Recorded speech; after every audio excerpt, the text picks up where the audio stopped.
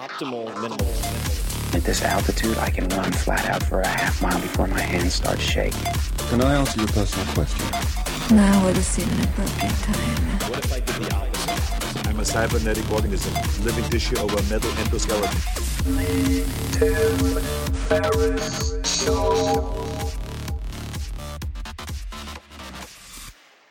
This episode is brought to you by Athletic Greens. I get asked all the time what I would take if I could only take one supplement. The answer is invariably Athletic Greens. I view it as all-in-one nutritional insurance. I recommended it, in fact, in the 4-Hour Body. This is more than 10 years ago, and I did not get paid to do so. With approximately 75 vitamins, minerals, and whole food sourced ingredients, you'd be very hard-pressed to find a more nutrient-dense and comprehensive formula on the market. It has multivitamins, multi-mineral greens complex, probiotics and prebiotics for gut health, an immunity formula, digestive enzymes, adaptogens, and much more. I usually take it once or twice a day just to make sure I've covered my bases if I missed anything I'm not aware of. Of course, I focus on nutrient-dense meals to begin with. That's the basis. But Athletic Greens makes it easy to get a lot of nutrition when whole foods aren't readily available. From travel packets, I always have them in my bag when I'm zipping around. Right now, Athletic Greens is giving my audience a special offer on top of their all-in-one formula, which is a free vitamin D supplement and 5 free travel packs with your first subscription purchase. Many of us are deficient in vitamin D. I've found that true for myself, which is usually produced in our bodies from sun exposure. So, adding a vitamin D supplement to your daily routine is a great option for additional immune support. Support your immunity, gut health, and energy by visiting athleticgreens.com/TFS. You'll receive up to a year's supply of vitamin D and 5 free travel packs with your subscription. Again, that's athleticgreens.com/TFS, as in Tim Ferriss Show. athleticgreens.com/TFS. With LinkedIn Jobs, we tap into a network of more than 1 billion professionals to help you find quality professionals quickly and easily for any role you need. Marketing wizards? Found them. Software engineers? Found. That project manager I could never seem to hire? And found. LinkedIn Jobs quickly matches your roles with candidates with the right skills and experience. In fact, 86% of small businesses get a qualified candidate within 24 hours. Post your first job for free and get started at linkedin.com/acquire. That's linkedin.com/acquire. Terms and conditions apply. Hello, boys and girls. This is Tim Ferriss, and welcome to another episode of The Tim Ferriss Show, where it is my job to explore the stories, tactics, strategies, habits, etc. of people who are the best at what they do. And this episode is a very, very special episode. It delivers a lot of the hard tactics, book recommendations, and so on that you would expect from one of these conversations, but it's also very, very unique. And I say very unique to bother all of my friends who say that you cannot have a modifier in front of unique. My guest today is Catherine, otherwise known as Kat Hoke. After being given a second chance of her own, which we'll get into, Catherine founded Defy Ventures, a national nonprofit organization that, in quotations, transforms the hustle of currently and formerly incarcerated people. Defy has produced groundbreaking results, including a recidivism rate, that means being readmitted to prison, of less than 5%, and an employment rate of 95%. Defy's vision is to end mass incarceration as we know it by using entrepreneurship as a tool to transform legacies and human potential. Kat is amazing on many, many different levels, personal, athletic, and otherwise. And we're going to dig into the many facets of her life and lessons learned from her father, among many others. Catherine has also been named a Make Tech Human Agent of Change by Wired and one of the 17 global influencers expanding human possibility through technology by Nokia. Kat also received the MDC Partners Humanitarian Award and was included in Forbes' 40 Women to Watch Over 40. She has been named by Fast Company one of the 100 most creative people in business and is an Ashoka, I think I'm getting that right, Ashoka Fellow, among many, many other things. She is the author of the brand new book, and this is how I was introduced to her via Seth Godin, called A Second Chance. And I recommend that everybody check that out.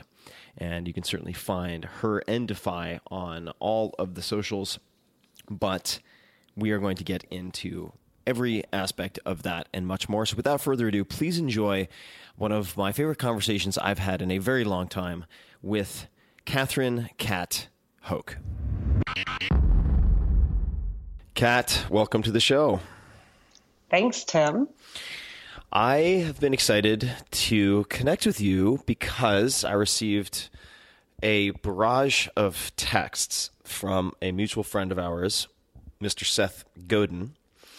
And I thought we'd start this with something I've been wondering that I actually don't know the answer to, which is, how did you first meet Seth? I sent Seth a cold email, and he responded. I invited him to 5 Ventures, the organization that I run. Used to have a brick and mortar classroom style teaching model where we would have formerly incarcerated people come to a classroom in New York City, and then we'd invite world-class faculty to come. And Seth was someone I really, really wanted to meet. I couldn't believe when he said yes. And then he came and taught, we call them EITs, or entrepreneurs in training. He came and met them. And the way that he treated me was like I was such an important person, and I couldn't believe it. And then he became my mentor. Just like that. Seth Godin is a mentor. That's a very productive afternoon. I feel like a spoiled brat. Yeah. I'm really proud to say that he's not just my mentor, but my friend, and has encouraged me to shoot for the moon. I've done far greater things than I would have expected that I could have done had it not been for Seth. He has believed in me when I even have not believed in myself. Well, he's an incredible man, and we may circle back to Seth, but I want to talk about this cold email because you seem to be good at cold emails and cold letters, and I have to be careful about what I believe on the internet, but I'm going to circle this back to something that took place much further back than your meeting with Seth. But what did the email say? What did the pitch look like? I should look. And so I cold emailed him, and one of our volunteers kind of simultaneously cold emailed him, which always helps. But typically when I cold email people, because I've gotten amazing people to respond through cold email, a lot of times I just say, I'm going to change the world, and I would like to meet with you to pick your smart brain for 15 minutes. And then I'm persistent as hell, and I send it back to them like 6 times. And sometimes I leave them voicemails as well. And I befriend their assistant.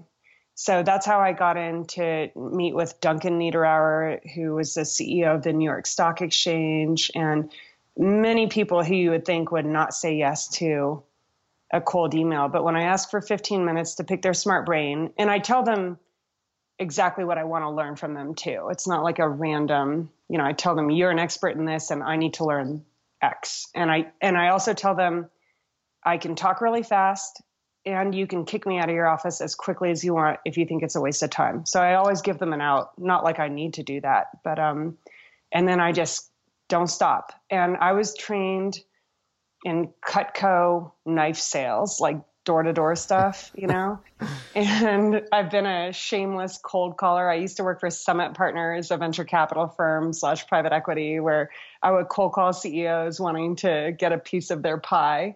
And I don't get hurt or reject. I don't get hurt by rejection. I'm able to take it. And, but when I've studied sales, like most salespeople stop after 2 or 3, and I keep going to 6. And it's amazing how many people end up saying yes. And then I always, like the typical sales trick, I'll throw in like another 5 seconds of information of something that makes them go, what? Like I'll tell them something about myself. So I try to find something about their background that we have in common. So Tim, I know that you were a wrestler. So I would say, and by the way, I was also a high school wrestler. Something makes you go, what? Like, and then gets your attention. So, all right, we have so much that we can cover, and so many different rabbit holes we can go down. So a few things I want to flesh out a little bit. So number one, the Cutco knives. I was going to ask you about the Cutco knives, and I'm going to try not to lose my train of thought here, but there's so many ways I want to go with this. Thank you for doing such great research. Of course. So correct me if I'm wrong. Started with selling hamsters at age 7. Or wow, thereabouts? You really went way back. Yes, I did. Oh, yeah. Yes, I did. I ran a hamster selling empire. I would breed them, and I had multiple cages, and then I sold them back to the pet shop for $1 a piece. My sister took after me, and she was breeding rabbits, so we had quite the household. And then selling golf balls. Yeah. I would go, take off my shoes and socks and go walk through the disgusting duck muck and get the golf balls. But then I would also one up the golfers with donuts and all types of other things as well to increase my profits. Yes. What is the key to a successful, and people listening who are like, what the fuck is going on right now? This is all going somewhere. The Cutco knives. So this is door to door we're talking about, like knock, knock, wipe the feet. Well, so Cutco, if they were listening, might cringe if I say door to door, because you're supposed to have a developed network. And then every person that you go meet with, you ask them for 3 references. Did you have a good experience with me today? Would you recommend me to your friends? And then send me to 3 other people. So it's not totally door to door, but kind of. I mean, it's that same selling style. Yeah. So my biggest problem with selling Cutco is that I was raised by a Hungarian Yugoslav immigrant who came over with $200 in his pocket and thought that buying us a Happy Meal was too expensive. So I was selling at Cutco $1,400 knife sets, and I was really good at it. And at Cutco, they taught me how to nod my head and smile to get that reciprocal behavior and say, will you buy my $1,400 knife set? And people were saying yes to me all the time. And I was enjoying the fact that I was so good at it, but I totally felt like I was scamming people. And little did I realize that rich people don't mind paying $1,400 or more for an amazing set of cutlery, which, by the way, I still own myself and completely believe in. But because I felt like I was maybe scamming people, I had to stop selling Cutco knives. And I reduced my own profits because I felt like I was ripping people's faces off. So then you get these free products that you can give them, like, oh, here, I'll give you my free cake slicer or this or that. Like, and you're supposed to use those to like help get them to a bigger knife set. But I would get them to say yes to the biggest, most expensive set. And then I would feel guilty for like selling them on something so big. So I'd be like, I'm going to give you these 5 free products as well. And by the way, can you tell me the names of 3 of your friends you would recommend I also? Exactly. And then I would get like economies of scale on this stuff, because when I was on the wrestling team as the only girl, we had to raise money for that. So then I would literally go door to door.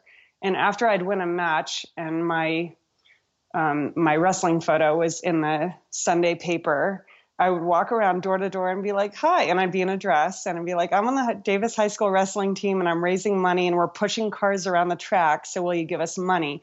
And then I would do that and sell Cutco knives at the same time. So, so wait a second. Now, by at the same time, do you mean, hey, thanks for the $50 to support the wrestling team? By the way, I noticed that you have a cutting board. No. I would ask for a separate appointment. I didn't want to totally overwhelm my customer. Okay. I was like, that's a hell of a cross sell. Now, the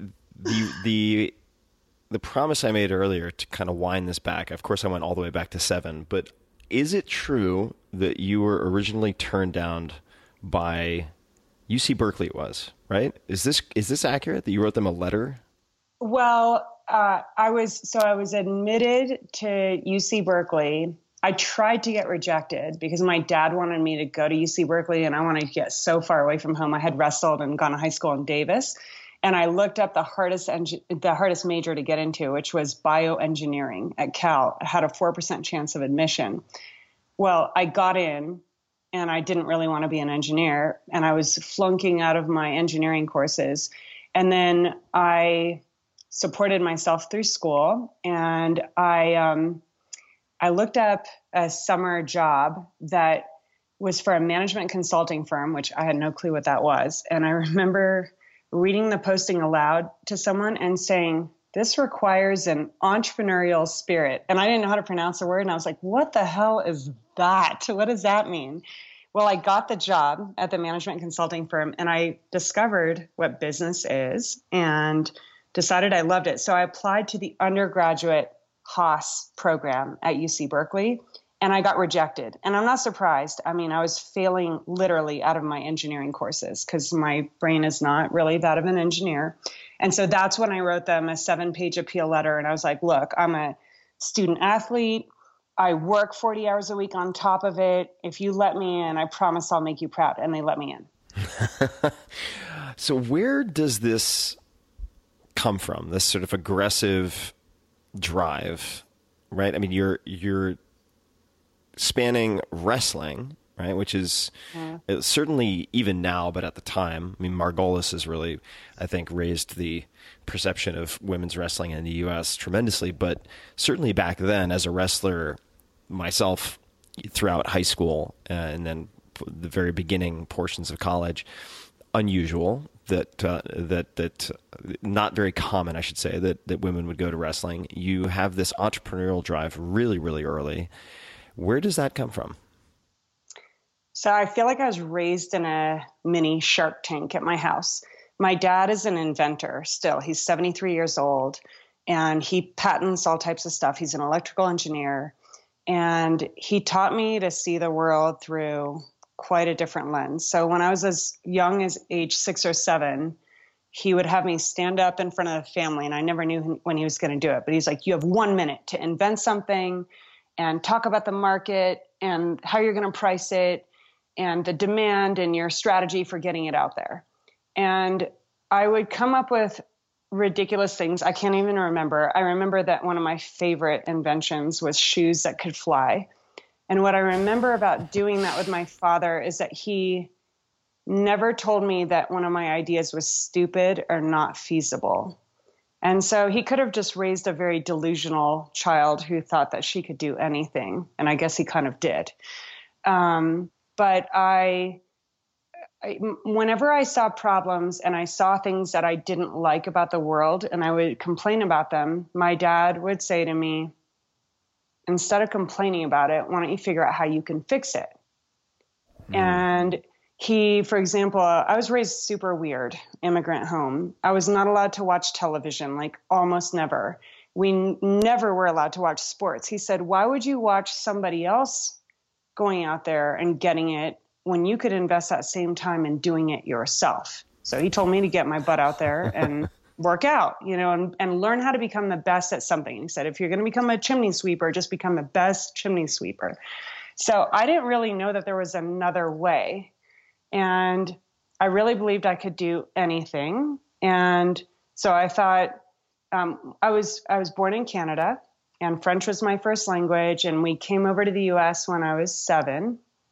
And when my dad got invited to come and teach at Stanford, and he told me that we were moving to the US, I said, no, I don't want to, because I can't become the president of the United States. And I have zero political aspirations today, by the way. But when I told him I couldn't become the president, he said, I'm going to give you a little time to think about that, about how you could come up with a solution for that problem.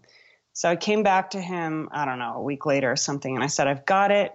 Where we can move to the United States. I will become a lawyer. I will change the Constitution of the United States so that someone who's not born in the United States can become the president, and then I will become the president.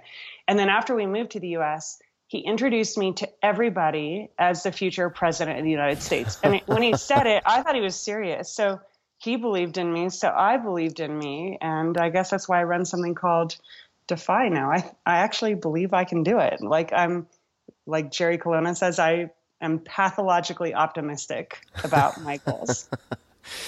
So, all right. That is a very thorough and extremely helpful answer. What was your dad invited to teach at Stanford? Electrical engineering. Electrical engineering. Mm-hmm. And and the reason you moved to the U.S. was because of the faculty invitation from Stanford? Yep. So he got like a 1-year invitation, and then it turned into 2 years. And then he could have stayed at Stanford, but my dad is like a ski freak, and he just wanted to be closer to the mountains. So that's why we moved to Davis, and he taught at UC Davis. But I'm a lot like my dad in that he loves to like invent stuff. And so he left university life and now is still like, he works till 5 a.m. just inventing new stuff. Sounds like a cool gig. Would he call himself an inventor or a product developer, or neither? He would say inventor. Yeah. What was your home like outside of your father? Was your mom around? Do you have siblings? Paint a picture for people. Yeah, so I'm the oldest of 4 kids. I was like a mini mom. My mother would literally want to bring homeless people back to our house. Like my mom's like really compassionate and caring. And my mom used to be a nurse but stayed at home to take care of the kids. And I developed a lot of my compassion and heart for serving others from my mom. And I remember, my mom would tell me, eat all the food on your plate because there are starving kids in Africa. And I was like, okay, if I don't eat the food on my plate, how are the starving kids in Africa going to get my food? So I think I was 7. This is like from my dad, right? Like find a solution to the problem. So I found some like sponsorship program to sponsor a kid in Africa, and the little golf ball money is hamster selling money that I thought I was balling when I was 7 years old. But I would send that money overseas to sponsor orphans. So I developed a heart for other people and not just making a buck. I'm very competitive, if you can't tell. And I love money because I love what money can do to create the world that I want to live in. You are competitive. I'm going to add some more color to that. See if you can fact check. Tell me if any of this is incorrect. California State women's wrestling champ, 3-time marathon runner, college rugby player, varsity rower, and you still enjoy, although we talked about this a little bit, the Brazilian Jiu-Jitsu, which has deprived me of my structural integrity in my ankle as of last week with some snapped ligaments. But you are certainly very competitive, and I want to also note something that we discussed very briefly, or you mentioned when we were doing a sound check before hitting record, because I asked you what your breakfast was, and you said coffee. And I said, okay, I need a few more seconds to just talk about your coffee for sound check. And you said medium warm coffee. I put in ice cubes, and then you kept on going. And I thought you were making it. You talk for 15 no, seconds. I know. And then I thought maybe you were making it up. And I was like, wait, what's the story on the medium warm coffee? Can you tell people what the story is? Well, I like to be very efficient and fast, and I like to eat fast and drink fast. And so I put ice cubes in my coffee so I can pound it, because I actually think things tend to taste better when I eat them or drink them really fast. I don't understand people who like to chew on their food for 2 hours. It annoys me. I mean, it's fine for them, but not for me.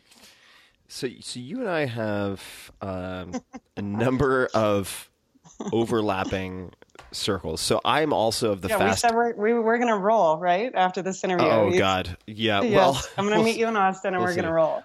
You know what? I'll just let you triangle choke me, because I don't think given your credentials that I'm going to give you much of a fight. I can talk a big game, but, yeah, I'll be gentle. So we talked about Seth.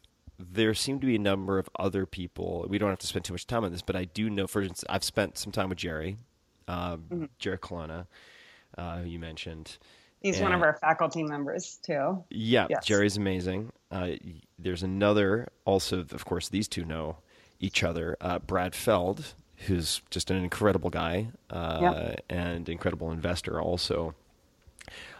Where did the entrepreneurs in training enter the picture? How did that become part of your life? So when I was 26, I was working for a New York City private equity firm, and I got invited to prison for the first time in my life. And that changed everything in my life, because I used to think that people who were incarcerated were like the scum of the earth. When I was 12, a good friend of mine was brutally murdered by 2 16-year-old boys. And so from that experience of one, I extrapolated to think that anyone in prison could rot and die in that place. And it was that first prison visit. I'm 40 years old now. We're like 3 months apart, Tim.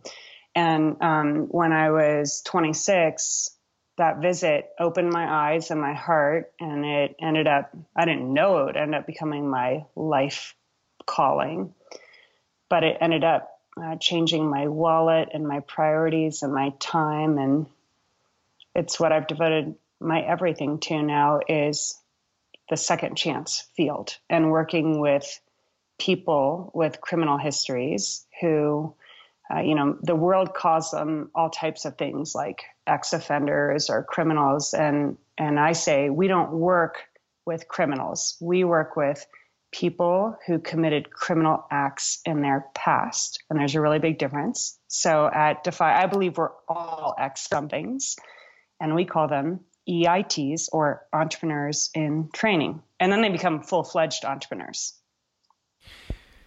It's a few notes, just because I've had sufficient caffeine to want to talk a lot. The first is a really important distinction that you made, and also as some backstory, before we hit record, you asked me, do I have the right to call you out if they call them criminals? And I said, yes, you do, because the language and the language we use is so important in this context and many other contexts, right? So for instance, I have tried very hard for myself to not call myself an anxious, I am anxious, to use that language, or to say I am an anxious person, but rather to say, I feel anxiety, so to depersonalize it in that way. So think also people with a criminal past is very different from ex-criminals or criminals, right? I mean, they're very, very distinct labels that create an entirely distinct way of relating to somebody with one versus the other, right? So I just want to underscore how important that is, not just for how you label other people, but also for how you label yourself. Absolutely. We're big on that, really, really big on how we label ourselves. Yeah, really, really important. And the question then I have is, why did this stick? Why did this become what appears to be a lifelong passion and commitment, whereas you had tried so many things in the past and you're no longer selling hamsters, you're no longer doing private equity? Why did this stick? Like, why? Was there a specific conversation? Was there a specific moment? What was it that made this stick for you? Yeah, so I didn't think it would stick. And when I went to prison that very first time in Texas, what I saw there shocked my heart. And I have made so many bad decisions and mistakes in my own life, and I'm really grateful for the grace and second chances that I've received. Yet I was so quick to write off and label people who had been caught for something criminal. And so I was just convicted by the ugliness of my own heart, because when I went and visited in prison, I realized, and this might sound stupid, but I realized that they were actually human beings, not a rap sheet, not a number. And the first guy that I met in prison that weekend, his name was Johnny. And when I heard Johnny's story, when Johnny was 8 years old, he watched as his grandfather murdered his father right in front of him. And then when Johnny was 11 or 12, he was given drugs and he was jumped into a gang. And by the age of 18, he was incarcerated. And empathy for the people that I serve is what made it stick, because I was like, wow, had I been raised in those circumstances, I am certain that I would have ended up in that path as well. And to this day, when I hear the stories of the people that I serve, I was just in a prison last week, and I do this exercise called Step to the Line. And we have all of our CEOs and venture capitalists and executive volunteers on one side of the line. And then we have our EITs, or entrepreneurs in training, the incarcerated, on the other side of the line. And you step to the line if the statement is true. So it says, step to the line if you've ever been arrested. And about a third of our volunteers are at the line. Step to the line if you've ever done something for which you could have been arrested, but you have not been arrested. 100% of our volunteers are at the line. Step to the line if you're arrested the first time before the age of 16. Like maybe 75% of our EITs are at the line. And then I count backwards. Step to the line if you were incarcerated before the age of 14, 12, 10. And I get to age 8. If you are first incarcerated at the age of 8, there are 4 guys remaining at the line. 7, there's 1 guy remaining at the line. And I'm trying to picture a 7-year-old or an 8-year-old in handcuffs And normally a prison cell seems pretty small and stifling, but imagine a little 7 or 8-year-old there. My empathy for the people that I serve is what made this stick for me. And I don't have pity for them. I have a deep compassion. I also have mad respect for their skills. I work with natural born entrepreneurs who started off selling gumballs out of their lockers, not hamsters. And gumballs proceeded into drugs, which, kept going. And then they got arrested. But I have a love of underdogs and a love of entrepreneurs, and I hate injustice. Like when I grew up as a little kid and I saw somebody else get bullied, I would always stand up for them and defend the victim. And here I was in the midst of people who have been thrown away by society, who are not just aspiring entrepreneurs, but who are proven entrepreneurs with amazing talents. I believe that the people I serve represent America's most overlooked talent pool.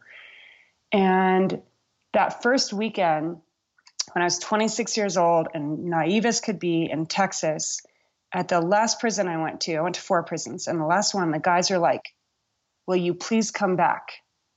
And I said, "Yes." And my dad also taught me to be a person of my word. And I had no idea what it meant to come back. I had never talked to a warden before. But after I said yes, I was coming back. And I did. I'm going to get this pronunciation wrong, most likely. But can you tell us... I'm all about second chances, Tim. Yes. Well, I've never used that one before. You're right. I can tell you've been working on your material. Yeah. All right. Cos Marte. Is this correct? Pretty good. Yeah. Cos Marte. Yeah. Marte. Can you tell us who Cos Marte is? Yeah. He's one of our best known success stories. He's a graduate of Defy Ventures. He did 5 years in prison in the New York State prison system.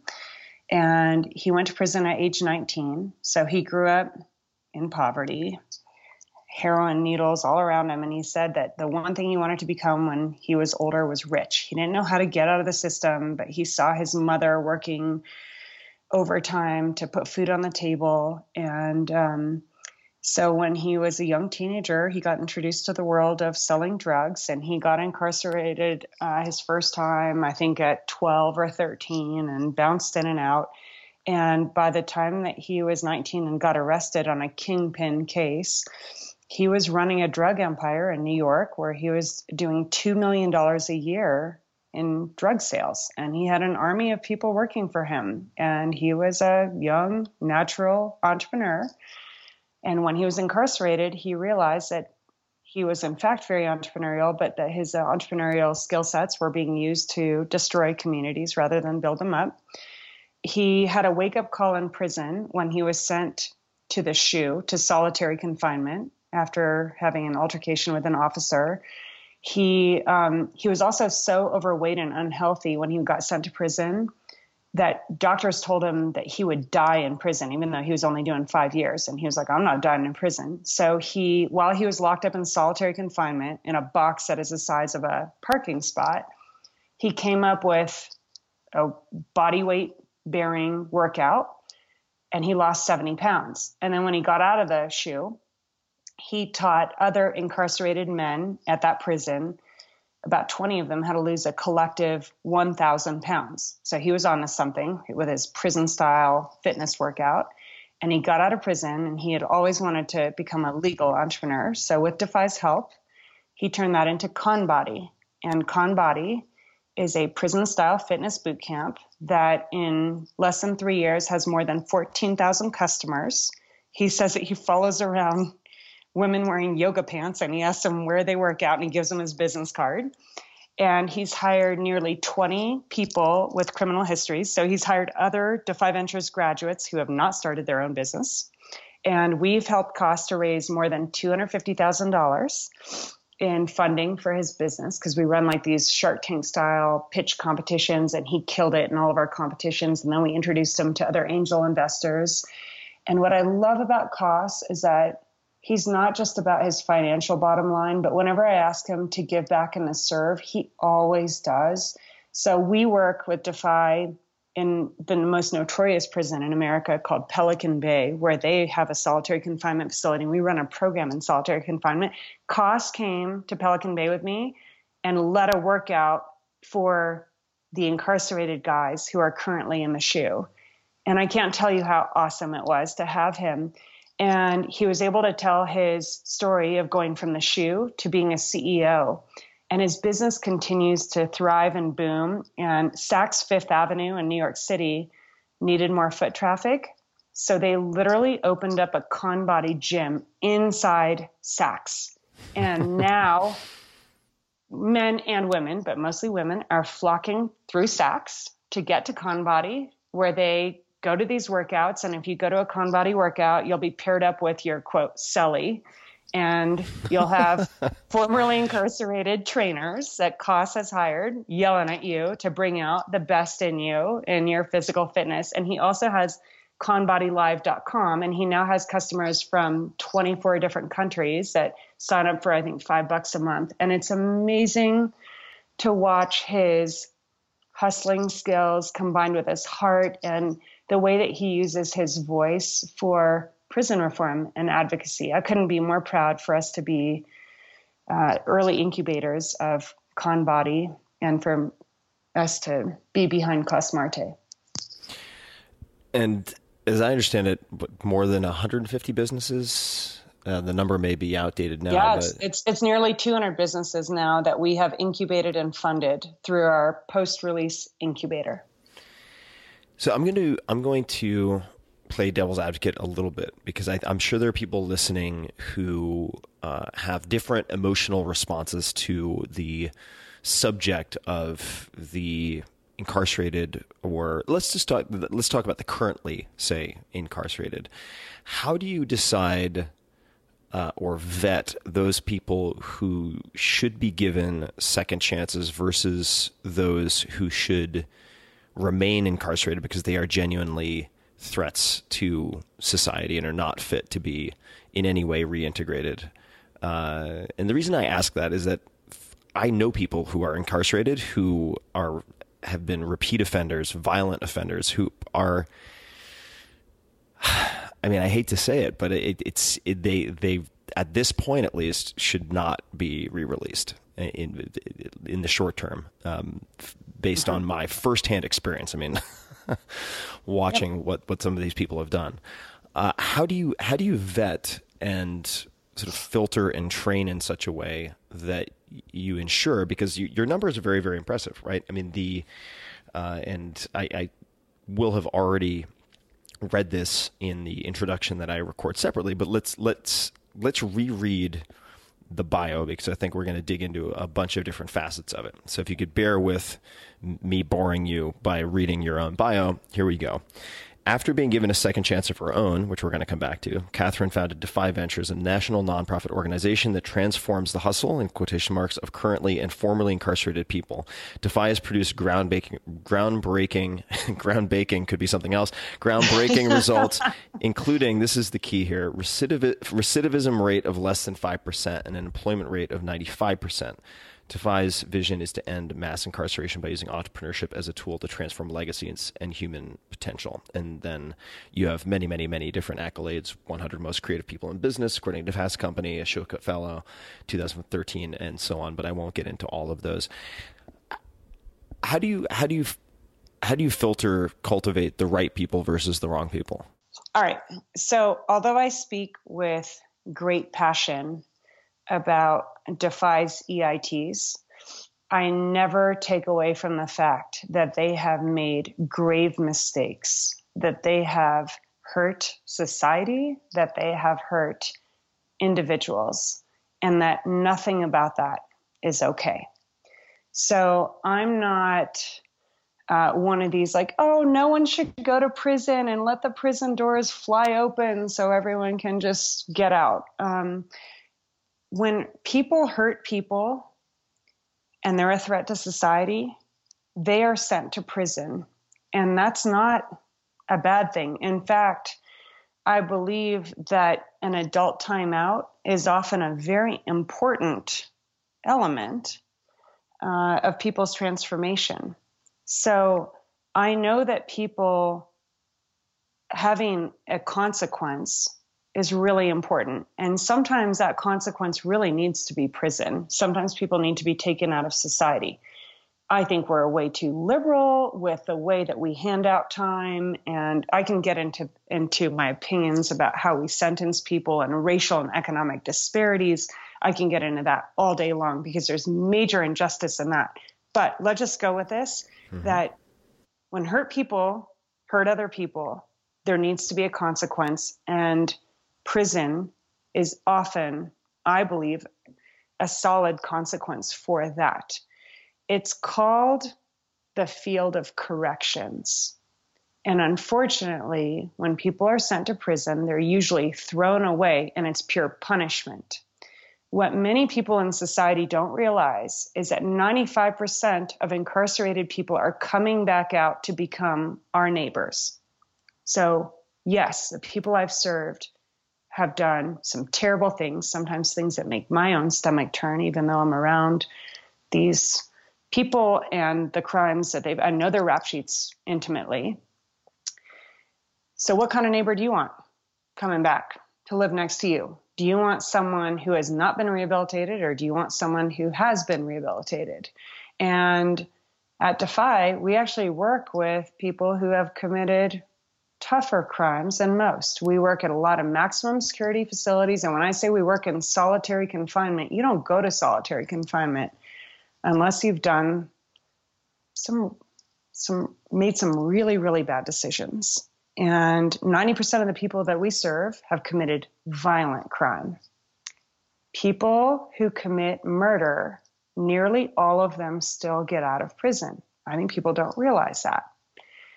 And so if we lock them up like they're an animal and give them no resources, and then when they get out, offer them no opportunities to make it legally, what are they going to go back to? Right. We as society decide.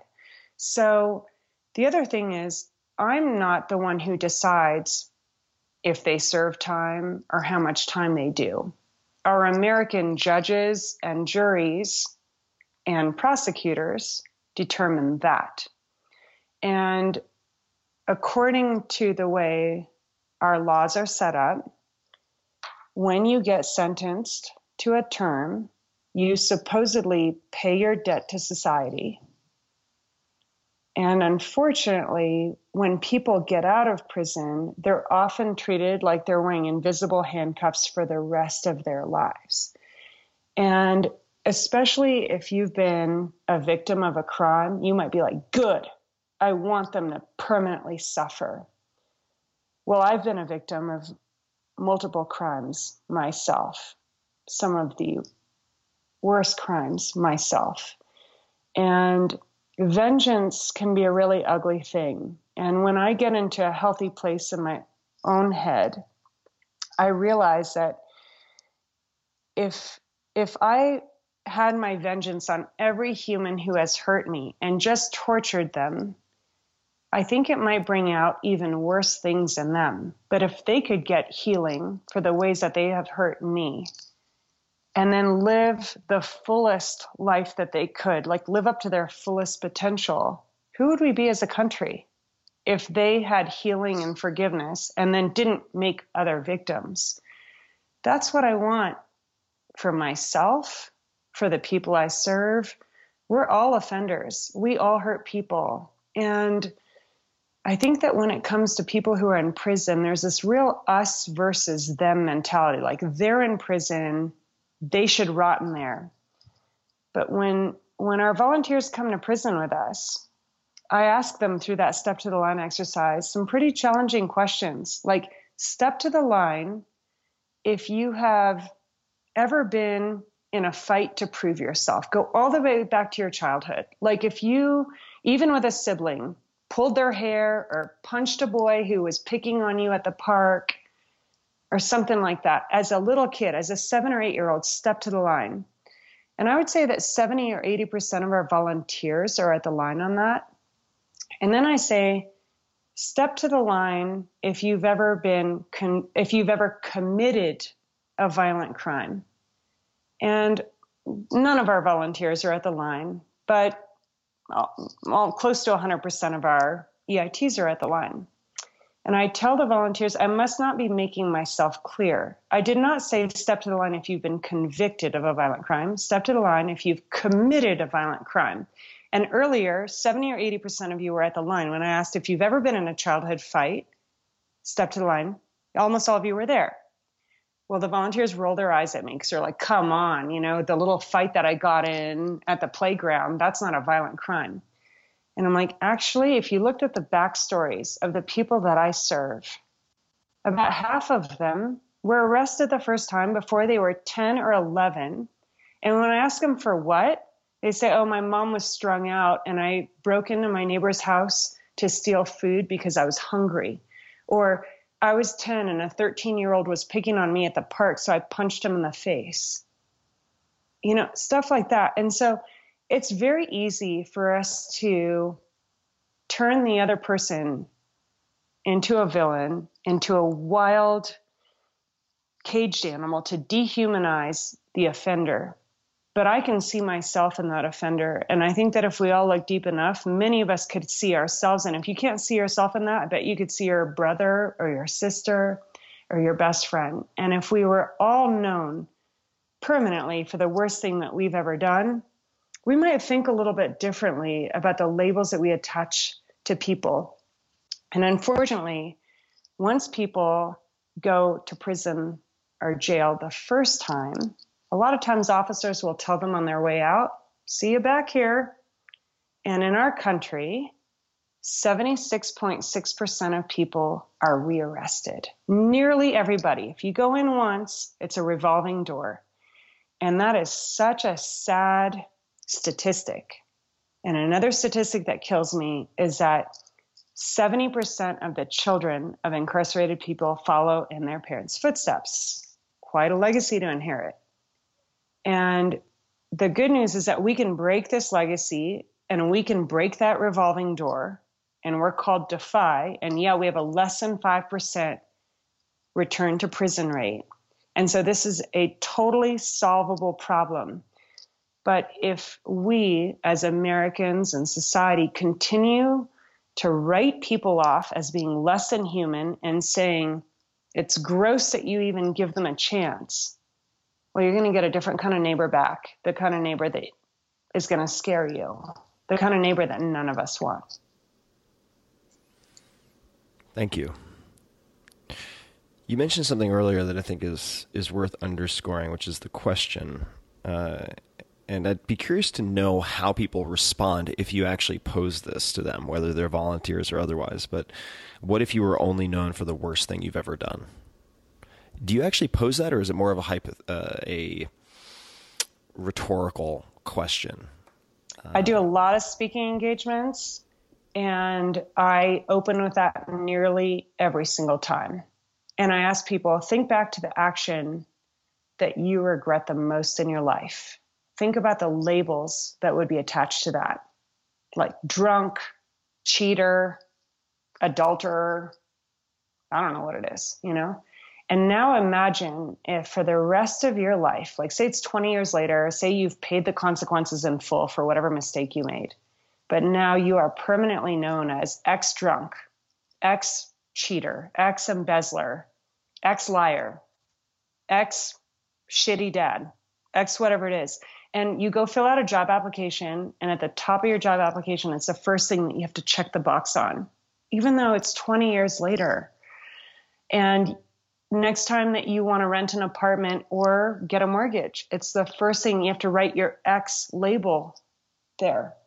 The people that I serve have paid their debt to society, but for the rest of their lives, they are known as an ex drug dealer or an ex fill in the blank. What would your life be like if you were handcuffed by your most shameful moment?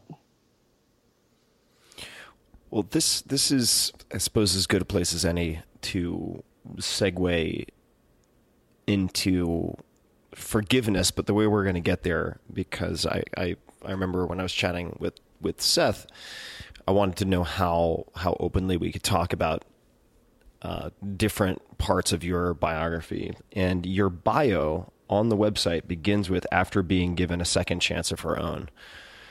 Can you explain what that refers to? Sure. It should probably say after being given so many second chances of her own and third and fourth chances. But I will share the mistake, the bad decisions that I am most known for, since I ask other people what it'd be like for them if they were known for that worst thing. So the short version of it is that after devoting my life to working with people with criminal histories, I moved to Texas. I started what became known as Prison Entrepreneurship Program, PEP, and I'm still going there today. And I poured my everything into it. I had $50,000 in my bank account. It wasn't enough. I cashed out my 401k because working with these people and making sure that they had a bright future was more important than my own financial stability. I went all in on this. And for 5 years, I built up PEP to be a very successful prison rehabilitation program that was equipping men in the Texas prison system to become successful legal entrepreneurs, but more than that, also employees and fathers and voices in their communities. And then I tanked. I made decisions that I thought ruined my everything and my entire future. So I had been married. I was married the first time for 9 years. I got married when I was 22. At the age of 31, I was served divorce papers, and I was living in Texas in a very Christian community where God hates divorce and divorce is sin. And I was so ashamed. I said the one thing I would never be was a divorced woman. And here I was, a divorced woman. And following my divorce, I also went through a lot of hard times. I was sick with pneumonia. I was hospitalized. I had to move out of my house. And instead of reaching out to friends or a community that would have been supportive of me, in my own shame over my divorce, I put my head in the sand and I felt so alone. And like when I was in the hospital and didn't know who to call to come pick me up, that was one of the loneliest, worst moments that I can remember. Well, the people that I felt comfortable confiding in over my personal failure were released graduates from the Texas prison system. And so the people who picked me up from the hospital, graduates, people who packed up my boxes and moved me out of my house. Like, you know, I had been taking care of people for a long time, and now I was at my bottom and needed to be taken care of. In a moment of weakness, I crossed boundaries. And I had some relationships with people who had been released from the Texas prison system. What I did was not illegal, but I knew better. I absolutely shouldn't have done it. I regretted it right after. I've always taught my graduates a model of full disclosure. Own your mistakes and share it. Don't get caught. And so I followed my own advice, and I was honest about my poor decisions. And it cost me my everything at the time. It cost me everything.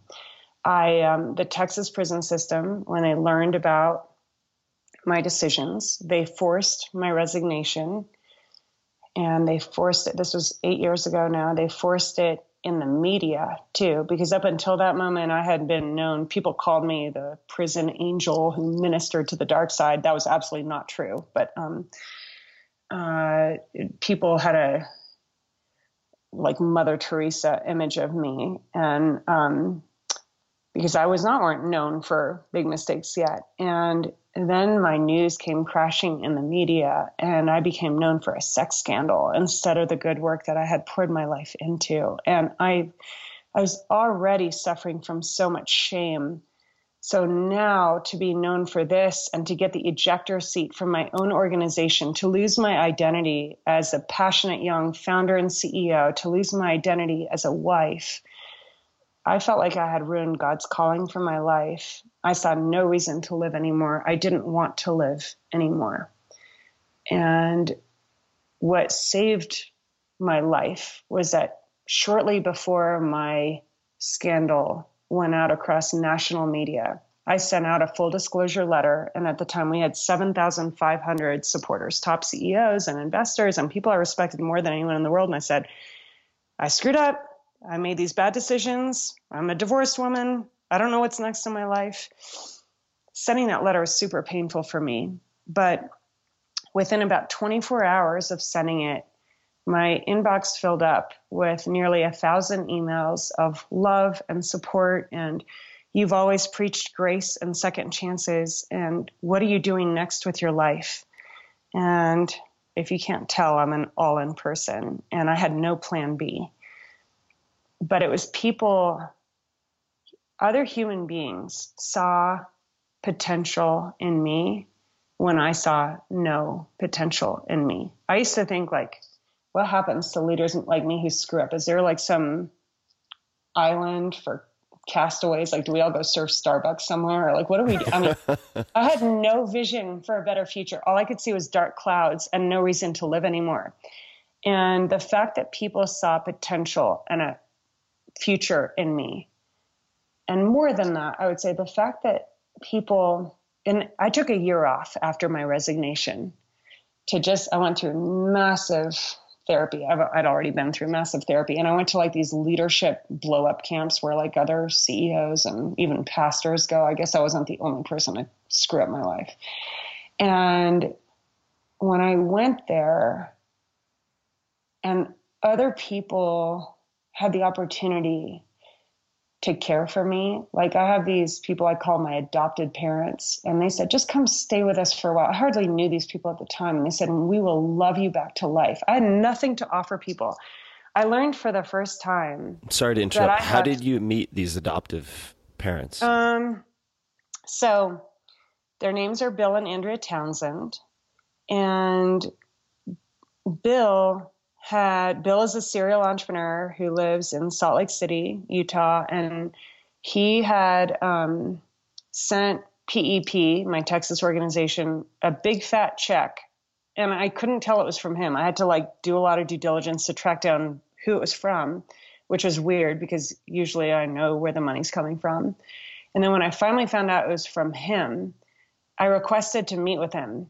And the logistics, as it turned out, I had like a super short meeting with him in an airport for like 30 minutes. And when I met with him, he was like, thank you for the work you do. I was like, thank you for the big fat check that you wrote me. And he's like, no, thank you for the work that you do. His whole like demeanor was really different. He was just thankful that I was serving the world. And not everybody's like that about it. And then what really struck me about that meeting with Bill is like, so Bill loves God and grace. And he said, do you serve people with sexual criminal histories? And I said, no, the Texas prison system won't allow us to serve that. I believe all things can be redeemed. And look, I'm going to say this right now, Tim, nobody likes sexual crime, especially not me. Having been a victim of that myself. Nobody likes that. But if people with even ugly crimes don't have an opportunity at rehabilitation, those are the crimes that we don't want repeated in society, right? So anyway, Bill said to me, do you serve people who have committed those crimes? And I said, no, because the Texas prison system won't let me. And he said, well, what if we started a different organization, like a separate umbrella that served those people? And I said, well, maybe that'd be a nice thing to think about in the future, because a lot of my Texas donors, when they find out that I don't serve people with a certain crime category, they're relieved and they're so glad. And they sometimes tell me they wouldn't fund me if I served those people, which always like surprises me because I'm like, why wouldn't you want those people rehabilitated? Anyway, I'm kind of deviating right now, but, Bill had a really different heart, and Bill had no reason to care about those people. But I think Bill cares about people who have been written off and stigmatized. And Bill and Andrea have this ability to see potential in anybody. It's like they see the world through these rosy colored glasses, and they're by no means like naive human beings. So they're the first ones who called me after I sent out my resignation letter to 7,500 people. And I was drowning and shame and self-hate and disgust. And my phone rang. Bill calls me like half an hour later or something. And he said, "Sweetie, we love you. Come stay with us." And I was like, who are you? Who are you? I'm like a scandalous divorced woman with nothing to offer. I hardly know you. I've never met your wife. And he's like, come stay with us and we'll love you back to life. Well, I had nothing to lose. I was at the bottom of myself and I was willing to do anything. And I thought I was so gross that I said yes.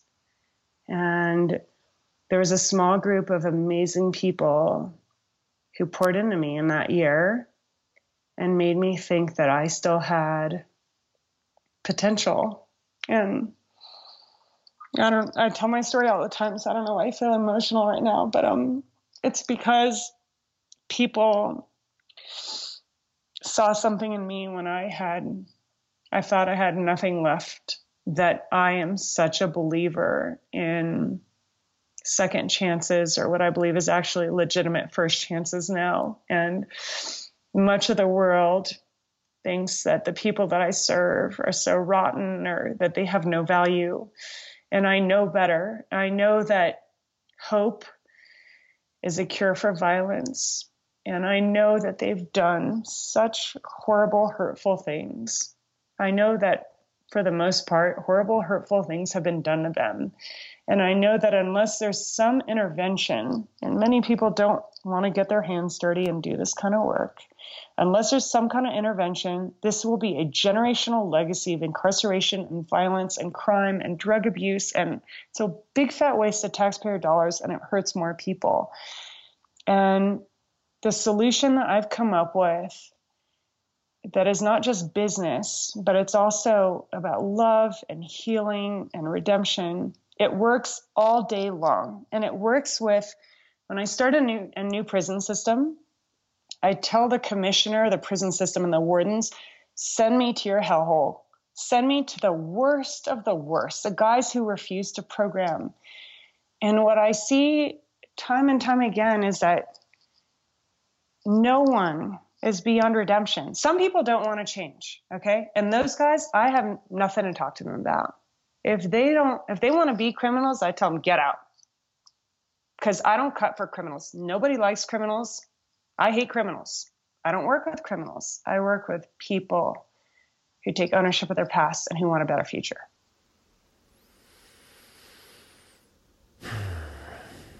Thank you for that. You're welcome. I'm just chewing on all that. Take your time. Well, there are many questions, and I will ask them all. But I'll start with one which is not related directly to the population you work with. It's much broader than that. But when you talk to someone who is very unforgiving of themselves, and let's just say there is some catalyzing event that they are ashamed of or that they find unbearable in themselves, right? And the reason that this comes to mind is, A, historically I've been absolutely F- student at forgiving myself for anything, and I find that is very often paired with hyper-competitiveness. In the sense that if you look at people who are successful athletes and highly competitive throughout school, high school, college, whatever it might be, it seems to very often be part and parcel of a package that includes a low level of forgiveness. I mean, you have very, very high standards for yourself, and that in excess can be very damaging. So when you interact with someone has very difficult time forgiving themselves, or just for people listening for that matter, like, what are the recommendations that you make? What are the things you say? What are the books you recommend? I mean, it could go in any number of directions, but I'll leave it open-ended because that's all that comes to mind at the moment. But what do you say to those people? You are not your past. As hard as it might be to believe, especially if you're currently suffering the consequences of your past decision. You are not your past. You are not one decision or 5 decisions that you've made in your life. And I don't just believe, I know that every one of us is capable of having a better future than we've had in our past. But there's some steps that we need to take to live a better future. So first of all, recognize that you are not your past and you're not that label. Because if you keep calling yourself that, whatever it is, you're going to keep probably acting that way. That belief expectation cycle, when we have a belief about ourselves and we expect that that's going to be true about ourselves, and then we end up acting that way and we have more experiences, which just confirms that belief that we have about ourselves. So in prison, when our volunteers, including our CEOs, come in, I say, share with your partner what your voice of shame is in your head. The tape of shame that keeps playing in your head, what does it say? Say it out loud.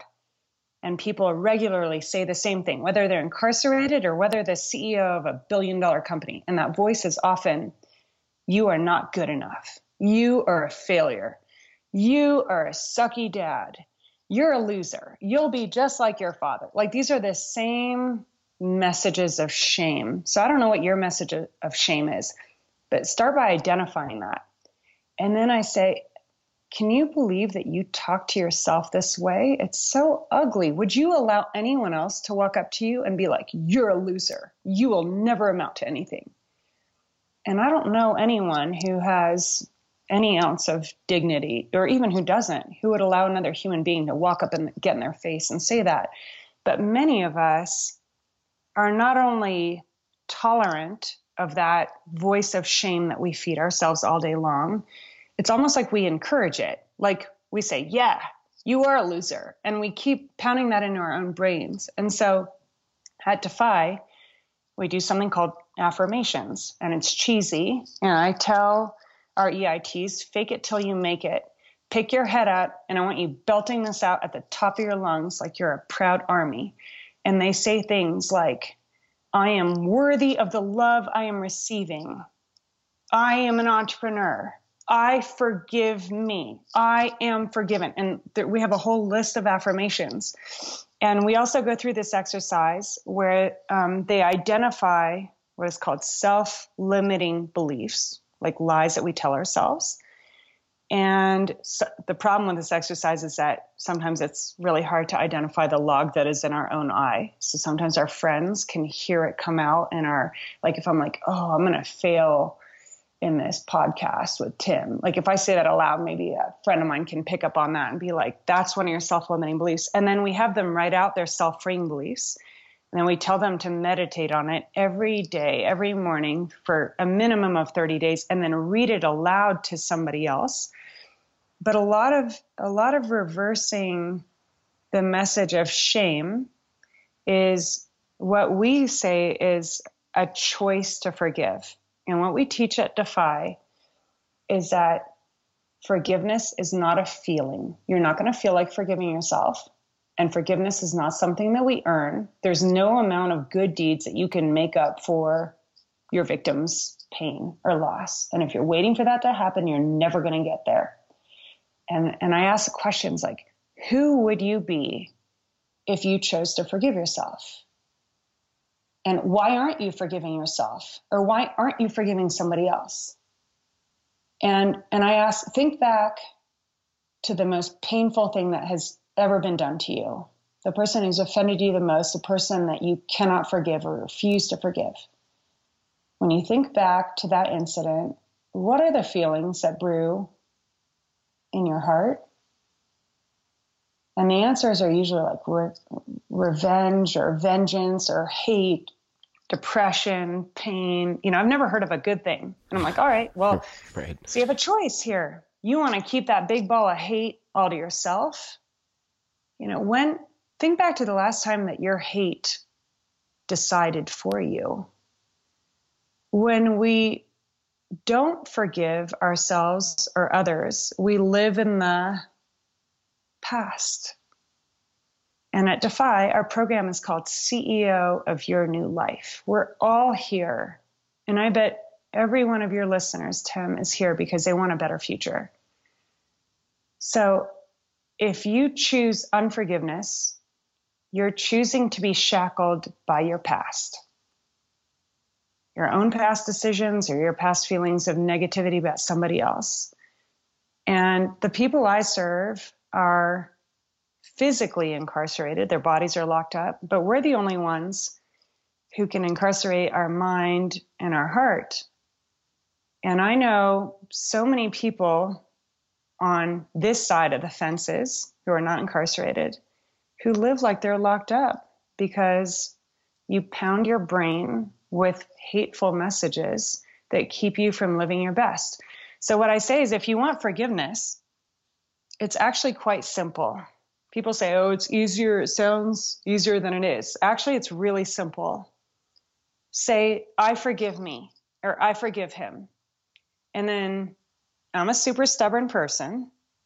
And so I say, get stubborn about forgiveness. Because if I say, oh, I forgive me, like I forgive me for my scandal, then 2 seconds later, my brain's going to shoot back. No, you don't. You loser. You suck. La, da, da, da, da, like that whole negative message.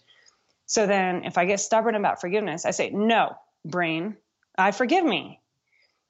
I forgive me. I forgive me. And I say it over and over again. And then the next morning, I guarantee you, my stubborn brain's going to wake up and tell me how much I suck again. And then I overpower it. And then it's not just me, but if I can find a friend who believes in grace and second chances, I can tell them, hey, I'm struggling with this. My brain is telling me how much I suck.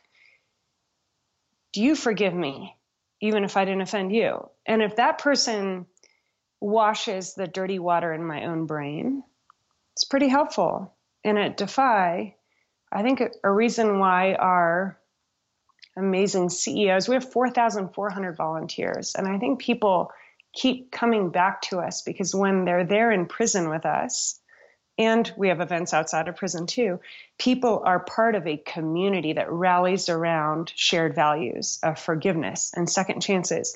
And I don't care how fancy your credentials are. When you're in prison, you're just a human who has made mistakes. And even though you've made those mistakes, you are lovable and you are acceptable and you are worthy and you are good enough. And if you come with us, you're going to feel that in your bones. So get stubborn about forgiveness. If there's one message I could share with the world, if there's one impact I could have, I don't think it'd even be about prison. It would be choose forgiveness for yourself and for others who have hurt you. And if you forgive them, maybe one day your feelings will catch up, but it might help you to reshape a whole new future. So you mentioned a few things I'd love to repeat for myself as much as anyone else and maybe explore a bit. The first was hope is a cure for violence. And I think that that's true, certainly true in many different senses, whether that is violence towards others or violence towards yourself, right? Mm-hmm. And that violence towards yourself can just be the incessant berating and self-loathing and self-flagellating, which is something that I've vastly improved in the last 6 to 12 months for a host of reasons that we don't have the bandwidth to get into right now. But that was the constant companion that I had for 20, 35 years, whatever the total span of time was. And I'd also say that affirmations, as cheesy as they might sound, and people who are old enough to remember, what was it, Stuart Smalley and the Mirrors? I don't know if you remember that name at all, but I am good enough. I am in Dosh Garner, people like me. This is I think it was Saturday Night Live. I think it was Al Franken, now a senator, right? Crazy. In any case, the fact of the matter is that many of the people I've had on this podcast use affirmations in different forms. And Scott Adams is one example, the creator of Dilbert. So he has used affirmations in many different ways over time and credits many of his biggest career successes to affirmations. So it's not just for entrepreneurs in training who you work with. So there is a place for that. And the next is something you didn't say, but that I've been it's been suggested by our mutual friend Seth that I ask you about it, which is a quote. And I don't know the context or the background, so maybe you can give it to me. You can't be angry and curious at the same time. Yeah, I learned that from a friend of mine named Dan Tacchini, who does some of our character development courses for Defy. But I've seen that in my life. Like when I'm angry, my brain seems to think it's really right about whatever I'm angry about. And so if I realize that my brain can't be angry and curious at the same time, if I choose to set aside my own judgments or need to be right, then I can ask questions. And a lot of what we do at Defy is working on creating empathy and understanding where the other side is coming from. And it's amazing what a case I can build in my own brain. But then when I start to understand the other person's pain or point of view, how wrong I can be. What would be an example of a situation or a concrete example of an other side, just so we can conjure an image for people of what this looks like in action? Boy, anytime that I'm in a fight or an argument with anybody, right? I'm like, my side is right because I believe this and you're wrong. And my decision is the right way to go. And especially when I am making a decision that I think is based on a lot of experience or data, it's so easy for my brain to just jump to that conclusion. And that's arrogance. I mean, sometimes it's experience or whatever you can call it. But maybe I'm completely missing something new about the situation. Or maybe I'm actually right about my conclusion or decision about a certain business situation, for example. But maybe I'm completely missing the way that I'm making someone feel through my decision. And if the way that I'm making that person feel is important to me, then maybe I should reconsider my course of action as well. Does that make sense? Yeah, no, it does make sense. And I wanted to clarify one other thing you said earlier, which was I think it was morning meditation on beliefs. Can you walk us through what your entrepreneurs in training are actually doing each morning? Sure. What does a session look like? So there's self-limiting beliefs, which is the negative tape that is playing in our brain, whether we realize that tape is playing or not. And then the exercise is to replace the self-freeing beliefs, to replace the self-limiting beliefs with self-freeing beliefs. Now, according to our course in self-limiting beliefs, these can be lies that sometimes we don't even realize that we're telling them to ourselves because we just adopted them through experiences that we might have had when we were 3 years old. And we can have self-limiting beliefs about ourselves, about other people, about God, really about anything. So I'll give you an example. One of our EITs was telling me that when he was 3 years old, he was found by CPS in a dumpster. His Child Protective Services, CPS? Child Protective Services literally found him in a dumpster, and that was in his file. So the self-limiting beliefs, if you're found in a dumpster, that could form out of that, whether you're aware of them or not, might be, nobody loves me. I can never trust authorities. I do not belong. I was not wanted in the world. I am trash. Right? Like there's so many self-limiting beliefs that could come out of that. And if we never take a moment to realize the values that have shaped us and where they came from, because values are often just handed to us through our parents or our lack of parents or through religion or culture. So if that guy never stops to think about that, then he's now an adult man. He's 30 years old, thinking, I am a piece of trash. Well, if we think that we're a piece of trash, and this relates to like hope is a cure for violence. If I think I'm a piece of trash who will never amount to anything, why not just go do destructive things? Because sometimes if I do destructive things, I get attention for it. And sometimes hurting myself feels good. Sometimes it makes me feel alive when I feel like I'm not worthy of living anyway. So I'll continue to hurt other people and throw myself away because, you know what, my dad was in prison too, from what I learned, and I belong in this place. Well, if that guy is able to replace these values with positive ones that he can find from a program like Defy, that he can find from positive friends, that he can find from most religions universally, like my life matters. I can have a purpose. What we tell people when they're writing their self-freeing beliefs is if you go from a self-limiting belief to an unrealistic self-freeing belief, then you're feeding yourself, something that your brain is never going to believe. And so, for example, say you're not a very good-looking human being. And so your self-limiting belief is, I am ugly, therefore I will never get a date. Well, if you replace that with a self-freeing belief of, I'm a supermodel and I can date anyone I want, your brain will know that you're trying to trick yourself and it's not going to be effective.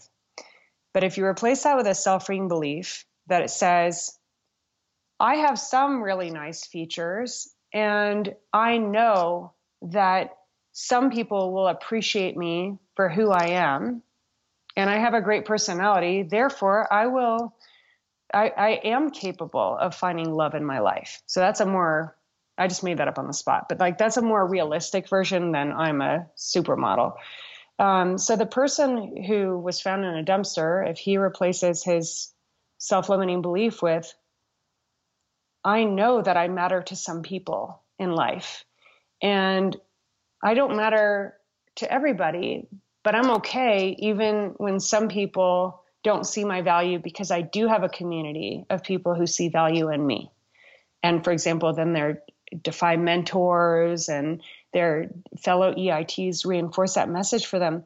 That's a reality that can change your life and your future. Because if you think that you matter in the world and that you're not a piece of trash, and if you say, I have the ability to develop skills and an education that will land me a job. I have the ability to not only stay out of prison, but to start a legal business that will thrive. I know that I am in a program that supports me toward my goals. Then you're actually going to start working that way. And when you meditate on that every single morning, and 30 days is not enough to reverse a lifetime of negative brain trash and experiences that back up the brain trash. But if you meditate on that, you might actually see that to become true for you. So I've done this in my own life, and I've seen so many of my own lies in my head turn. Or for example, some of our EITs, like our male EITs, were, say, abandoned by their mother, who was a drug addict, or they were cheated on by their girlfriends or their wives. So they're like, I will never trust another woman. Okay, that's a self-limiting belief. And I say, has that been serving you in your life? So a self-freeing belief that might replace that is, I have developed judgment and discernment to know that there are some people who will not have my best interests at heart, but that there are other people that I can trust and am willing to trust. So that's a more mature, self-freeing belief that might lead to more opportunities in our lives. And is when you say meditate on it in the morning, is that reading a list over and over again for a set period of time? Is it... Yep. Great questions. Reading them out loud? Is it memorizing them? Yes. What is it? Read it to yourself, which is great. Reading it quietly is nice. Reading it aloud is better. And then we have them partner up and we have a partner pound it into their brain. So have someone say it to you with conviction. And one of our EITs, I love this. He said, now every morning when I wake up, I look in the mirror and I say, I love you. What would all of us in this world who would we be if we woke up every morning and we said with conviction in the mirror, I love you. I believe in you. You can do it. Today will be awesome. Because if we actually believe that about ourselves, we have no idea how much we're capable of, how many good and beautiful acts we're capable of. You're here.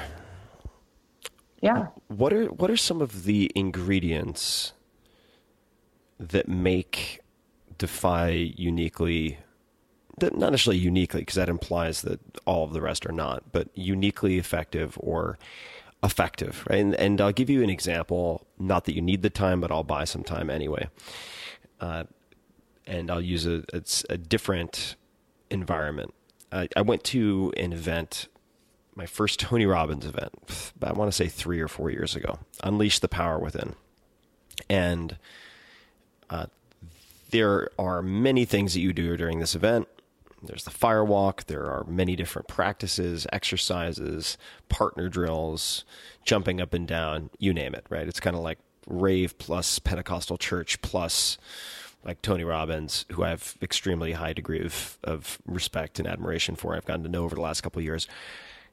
All of that said, you have many different tools in the toolkit that are presented, and one of them is something called the Dickens process, which I won't get into right now, but that exercise is the reason one of my friends, who's a very successful CEO, has gone to Unleash the Power Within 10 or 11 times. It's primarily on an annual basis to have Tony lead this exercise called the Dickens process to identify specifically self-limiting beliefs, actually, now that I think about it, and replace them. What are some of the tools in the toolkit or the ingredients that make Defy effective? Our volunteers regularly say that our step to the line exercise is one of the most eye-opening, profound experiences, not just of Defy, but of their lives. We build empathy through it. Some of our volunteers have said that it's like free therapy. We talk about forgiveness at the line, like step to the line if you haven't forgiven yourself, step to the line if you haven't forgiven someone else. I issue a challenge, like step to the line if not forgiving yourself or others is still hurting you to this day. And then everyone who's at the line, I'm like, you know what time it is now. Choose. I forgive me. So step to the line is a really powerful exercise. And it's not just for our volunteers. For our entrepreneurs in training, we create a safe and incredibly emotionally and physically safe place in prison, even in a maximum security prison, where people can let their tough guy or girl guards down and just be human and be seen and loved and accepted for who they are. And I think that's something that all of us want in life, is to be seen and known and to not have to put up a facade. It's so relaxing when we can actually realize that we can just be us and I am good enough. So step to the line is a really special, unique ingredient of what we do that is empathy inducing and grace inducing. And then we do a lot of other things. So I say that at Defy events, we do the worm, where we go up and down. We get high, legally high in prison. We use a lot of fun. We do something called the innovative dance, which is you have to get from one side of the sweaty gym to the other using an innovative move. And a lot of our volunteers are like 40 and 50-year-old white dudes who have no dance moves. But must be an amazing scene to behold. It is really wonderful. We tell the guys in a men's prison, twerk at your own risk. Ladies, keep below the waist, immobile. It's not totally equal opportunity in a guy's prison. But no, so they don't have to be good dance moves. We say keep them rated G, which is G is for goofy, but we use a lot of fun, emotion, and intensity. And then we use our love of the entrepreneurial journey to bring out the best in people. So everything that we do at Defy, not everything, but almost everything, is super competitive. And our EITs are delivering these Shark Tank pitches, and the volunteers are giving feedback. And it brings out the best in people. And Then we turn the tables. So I'm big on leveling the playing field all the time. So sometimes these fancy CEOs and VCs come to prison and they're going to be the Shark Tank judges. That's great. Well, then at one point in the day, the EITs all get voting tickets. And I'm like, all right, the judges have been voting on your business ideas all day long. Now it's the EIT's turn. So volunteers, get your toes at the line. So they all line up with this stretchy line of duct tape through the gym.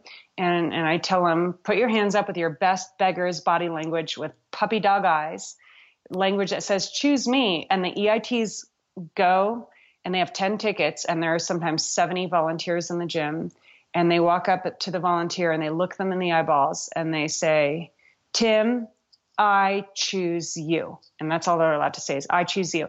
And then the volunteers compete for who gets the most tickets. And so we see who the top volunteer is. And if the volunteers don't get as many tickets, because we tell the EITs, pick the ones who are the best judges, who gave the best feedback. So when the volunteers don't get as many tickets, I'm like, look, you can say the system is rigged and you can suck your thumb the whole bus ride home and say you hate Defy. Or just like we say at Defy, you can use the feedback to up your game and come back and be a better judge the next time around.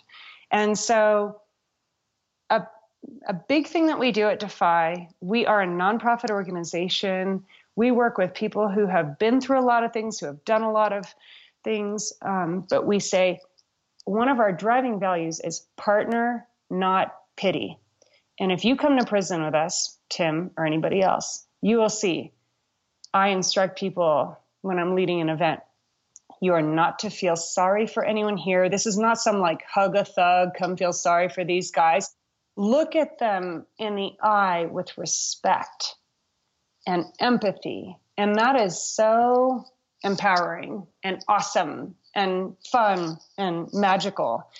And people leave prison, and I think it leaves, for our volunteers, it leaves a real mark on them. It gives them a lot to think about for their own lives. And many of our volunteers leave going, wow, I can be doing so much more. They feel inspired by the drive of our amazing EITs. So our events are super high energy. I like to think we're a little Tony Robbins-esque. Well, that's part of the reason I brought him up. There's some shared DNA, certainly. I'm a big fan. Yeah. He's an impressive, very, very effective guy. So I did want to revisit one thing you mentioned because it caught my eye when I was reading the About Us page on defyventures.org, and it is the following. Defy offers a suite of services that includes, this is in the middle of a paragraph, that includes intensive personal and leadership development, competition-based entrepreneurship training, executive mentoring, financial investment, and business incubation. Could you talk a little bit more? We don't have to spend a lot of time on it, but the competition-based is very interesting to me. Why competition-based, and how do you do it right versus not do it right? Well, so I'm a competitor, and I believe that competition done the right way can bring out the best in all of us. And so when we have 100 EITs in prison, and by the way, we run these competitions also outside of prison. So for real business ideas, like inside prison, it's an ideation competition. And then outside prison, they're actually incorporated businesses that are competing for real capital. And inside prison, when we have 100 guys who are competing, and the night before we ask them, who's going to win? And all these guys raise their hands. So first of all, the people that we work with are very competitive. They're tough guys, and they like to win. And many of the people that we work with, if I tell them, bet you can't do it, they'll puff their chest out and they will do it. And they'll defy a lot of odds. And so we make sure that we have the affirmation. So we tell them, I know you can do it. And sometimes there are people who are lacking in confidence. And we go a long way to reassure them and to tell them that they can do it. And we also tell them, when you're competing tomorrow in our pitch competition, this is not just about you. This is about what we're doing in our country. Other people wish that they could be you right now participating in Defy. We get stacks of jail mail at Defy from all over the country with people who are saying, please, all I want is a second chance. So they all want to win the competition, and we have like quarterfinals and then semifinals, and then we have finals, and then The top 5 finalists get like these IOU checks from the stage that they get to cash out when they're admitted into our post-release incubator when they want to start their actual business, if they want to. I don't care if they want to start their business. We get them into jobs when they get out of prison, and that's why we have a 95% employment rate. But the night before, when we're at a pitch practice, and the guys are so nervous about the competition, and some of them, the first time we ever had a competition in prison for Defy, the warden called the night before and he's like, can you come in here? Because these guys are like having anxiety attacks and they're crying. And at this particular prison, more than half of the guys had committed the crime of murder. So these are, tough guys. And I walk in there, I was like, what? You guys are crying and thinking about dropping out? Like, don't tell me you're a bunch of chickens now. Like, when you robbed that bank or when you did this or that, like, you didn't let your fear stop you from doing what you wanted to do. And I'm playing with them and they laugh. But then I tell them, I believe in you. I know you can do this. And I know that for the past year, Defy takes about a year to complete inside. And they take 100 courses, and some of these courses are taught by Harvard and Stanford MBA professors. And then they're taking a lot of like courses taught by therapists that are doing deep, like inner work. And it's this whole journey. And when they finish it, they earn, our curriculum has been vetted by Baylor University's MBA program. So the next day they're about to receive a Baylor University MBA program certificate. And our men and women and youth that we serve average an 8th grade education. So I tell them the day before, I'm like, you are about, for many of you, this is the biggest accomplishment of their lives. And in fact, I say, raise your hand if this represents the biggest accomplishment of your life. 90% of them are raising their hand. Raise your hand if this is going to be your first time in a cap and gown. Half of them, first time in a cap and gown. Raise your hand if your family is coming tomorrow to witness your proudest moment. Half of them. Not all of our families can make it. And then I tell them, so guess what? I know for the past year, you have been working on your pitch, but only about 20 or 30% of Defy's program is around entrepreneurship and their pitch. Like the other 70% is around employment readiness and shame reduction and forgiveness and technology skills and parenting courses and all that. So I tell them, although you've been working for the past year on your pitch and this pitch, you feel like your life is on the line. Guess what? Your life is not on the line. And tomorrow, if you fail in your pitch, you are not a failure. And more than that, I do not care about your pitch. And they all kind of like look at me. They feel offended when I say that. So I really don't care about your pitch. I care about you and I care about your future. And I have given so many pitches in my life. And sometimes I give a great one. And sometimes I'm like, man, I bombed that. And your pitch doesn't matter.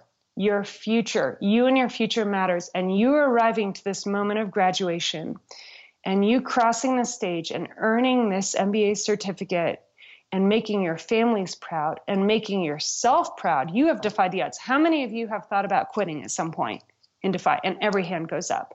And I'm like, see, and sometimes you guys say that quitting is not an option. Well, guess what? Quitting is always an option. You just chose not to take that option. I am proud of you. I am proud of what we are accomplishing together. Our country needs to see more success stories like yours of people who have made grave mistakes and who are getting back on their feet and who are trying again, because you could have given up on yourselves. You could have given up on your future. You could give up on being a father going forward. So I'll tell you what, I care about your pitch because I care about you. I really don't care about your pitch, but because you want to win and you're competitive, tough guys. All right, fine. I care about your pitch. So when you stand up tomorrow, there's going to be a panel of 5 to 10 of these sharks. First of all, these sharks want you to win. They're coming here because they believe in second chances and underdogs. When you stand up in front of the panel and then we say, what's the worst thing that could happen? And they're pretty funny. They're like, I pass out, or I forget my words, or I freeze up, or I look stupid. And I'm like, what's worse than that? What's worse than that? And one of them once said, I defecate myself. And I was like, yeah, that would suck. Okay, that would suck. But the worst thing that will probably happen is that maybe you freeze up and you forget some of your words. I say, if you stand up in front of the panel and you just go, and you can't think of a single word, you still win. You graduate. You cross the stage. You make yourself proud. You make our country proud. And then they graduate. And they deliver their pitches in an amazing way. Every time they surprise themselves at what they're able to do. What is there a place where people can learn more about the curriculum that you use? Yeah. Our website, defyventures.org, we're a nonprofit, has a lot of information about Defy. So we have 100 courses inside, 100 courses outside. And with our donors, we even share some of our online courses that are amazing. So in prison, people don't usually have online access. And so our courses are DVD based. Outside, they're on an online platform. And so for our donors, we are even able to share them, because I tell our volunteers, I don't want just our guys to forgive themselves and to be the CEOs of their new lives. I want you to live your fullest life too. So we're happy. Sharing is caring. What about, I'm looking at the resources section on defyventures.org right now. What about the actual classes themselves, those that have been vetted by Baylor and so on? If the actual content of what you are teaching, is that available anywhere? So we don't just make it available to anybody. So for example, some of our courses that are taught by Henry Cloud, a top therapist, or the Harvard and Stanford MBA courses, Harvard and Stanford don't want us just like making that available to anybody. So it's available to people who are in our program. So I guess you have to go commit a felony first. But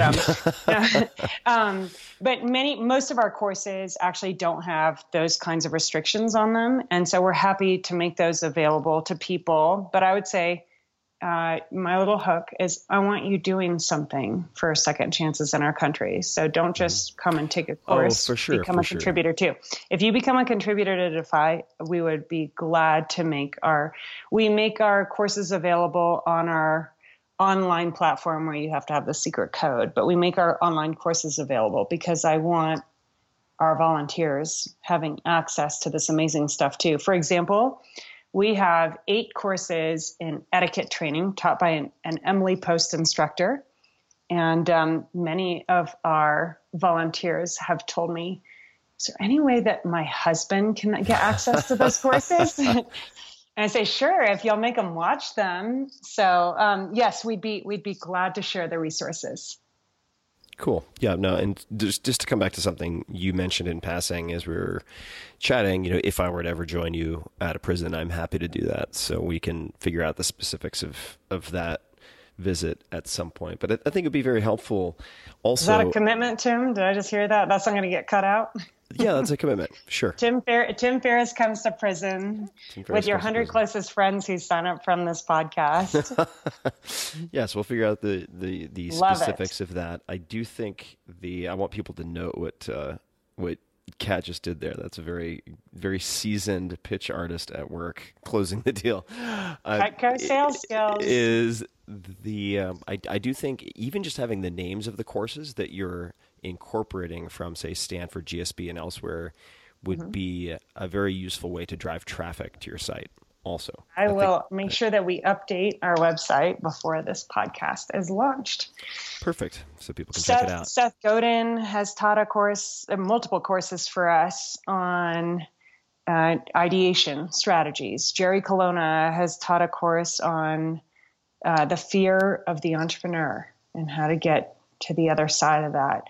Union Square Ventures, venture capitalists we've recorded live pitches of our released men and women pitching in their offices and then the feedback that they're giving to entrepreneurs. Tim Draper has taught a course for us. Kleiner Perkins, one of the partners from there, has recorded a course. So we have amazing courses in entrepreneurship that range from how to come up with a smart business idea to how to scale it. We have courses in how to market your business and hiring and firing and creating culture. But the other 70% of our courses that are on parenting, and for example, how to answer tough questions when your kid asks you, Daddy, have you ever used drugs? what to say about that. So the parenting courses and the forming a new identity courses are really valuable. And then I also like to think that our employment series is pretty sweet. Like I teach a course called How to Write a Resume When You've Done 19 Years in Prison. And the creative things that you can come up with to put on a resume and not lie about it. Yeah. The, what is it? Additional skills or special skills section could be very improvised, I would imagine. Well, let me jump into, just with the time that we have remaining, a number of the questions that I like to ask towards the tail end of a conversation like this. And the first. Okay, good. Oh, good. yeah. Well, I'm going to get there. Okay. I'm going to get there. Yeah, I'm going to get there. This is so the first question I was going to ask you, which is going to lead naturally there, is what book or books have you gifted the most to other people? Or do you regularly gift books to other people? And up until recently, the book that I have most regularly gifted is Sheryl Sandberg's book, Option B, because it's closely related to the work that I do. And Sheryl is the most inspiring woman that I know, and I really respect her. She's on my executive council. So I love her book, Option B, on healing and building a new future.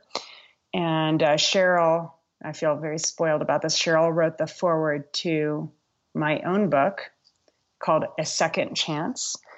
And so now the book that I'm gifting even more than Option B is my own book, A Second Chance. And and where can people Amazon. find it? Yeah. And Seth Godin has been working as my pro bono publisher. Every dollar from the book goes directly to creating life-changing opportunities for people through scholarships for Defy. And so it's not going into a publisher's pocket. And speaking of gifting, like Seth is buying and has donated 20,000 copies of the book back to Defy. He's so generous to us, and I'm really inspired by his generosity and Sheryl Sandberg's generosity and the way that they have supported our Second Chance work. I hope that this book, yes, it will open the eyes of people about topics that we've been talking about for the incarcerated, but my other even greater purpose for our readers of this book, A Second Chance, is that you will decide to give yourself a second chance. I talk a lot about forgiveness, like we've talked about, Tim, that you will choose to forgive or give a second chance to other people in your life. Or if you know other people who have made big mistakes, who are down on themselves, that you'll use this book as a resource for them to achieve freedom as well. Yeah, Seth, and that was the context with which Seth first reached out to me, was related to the book. So I encourage everybody to check it out for sure. A second chance. The idea is, if people who have royally screwed up their lives and the lives of other people, if they can forgive themselves and gain forgiveness from other people, get back on their feet, start legal businesses, and build an incredibly successful new future, you can do it too. And many of us suffer from this shame of mine is worse than yours. Like, oh, if you really knew what I did, it's so much worse, or mine is not recoverable. And that's a message that plays inside our heads. And I don't think it's true. Yours isn't worse. You're human, and you can bounce back too. It's also not helpful. I mean, I think that, if that makes sense, even if it is worse, it's the replaying of that story, using that as your defining narrative, is not going to help create the future that you want to have. Right. You have a choice. You can keep yourself locked up in your head over a past decision forever, or we can help you to get out of your own prison. Your choice. Yeah. If you could have a message on a billboard, metaphorically speaking, getting a message out to millions or billions of people, so it could be one line, can't be an advertisement, but just a a word, an expression, a quote from someone else, anything, what would you put on that billboard? Can't be an advertisement, so I can't say, give me all your money. Show me the money. Yeah. I would say, forgive yourself. And maybe I would put it in Vegas, but I think a better place in Vegas would be, I have a big heart for people who live in a culture of judgment and oppression, and sometimes well-meaning religions, for example, can create this environment where we can say that, yes, we've sinned in the past or we've made a mistake in the past, but now when we show up at church on Sunday, we're all wearing the perfect outfit. How's your wife? Blessed. How's your job? Great. How are you? Happy. And there's a culture of oppression. And then I believe that sin thrives in secrecy.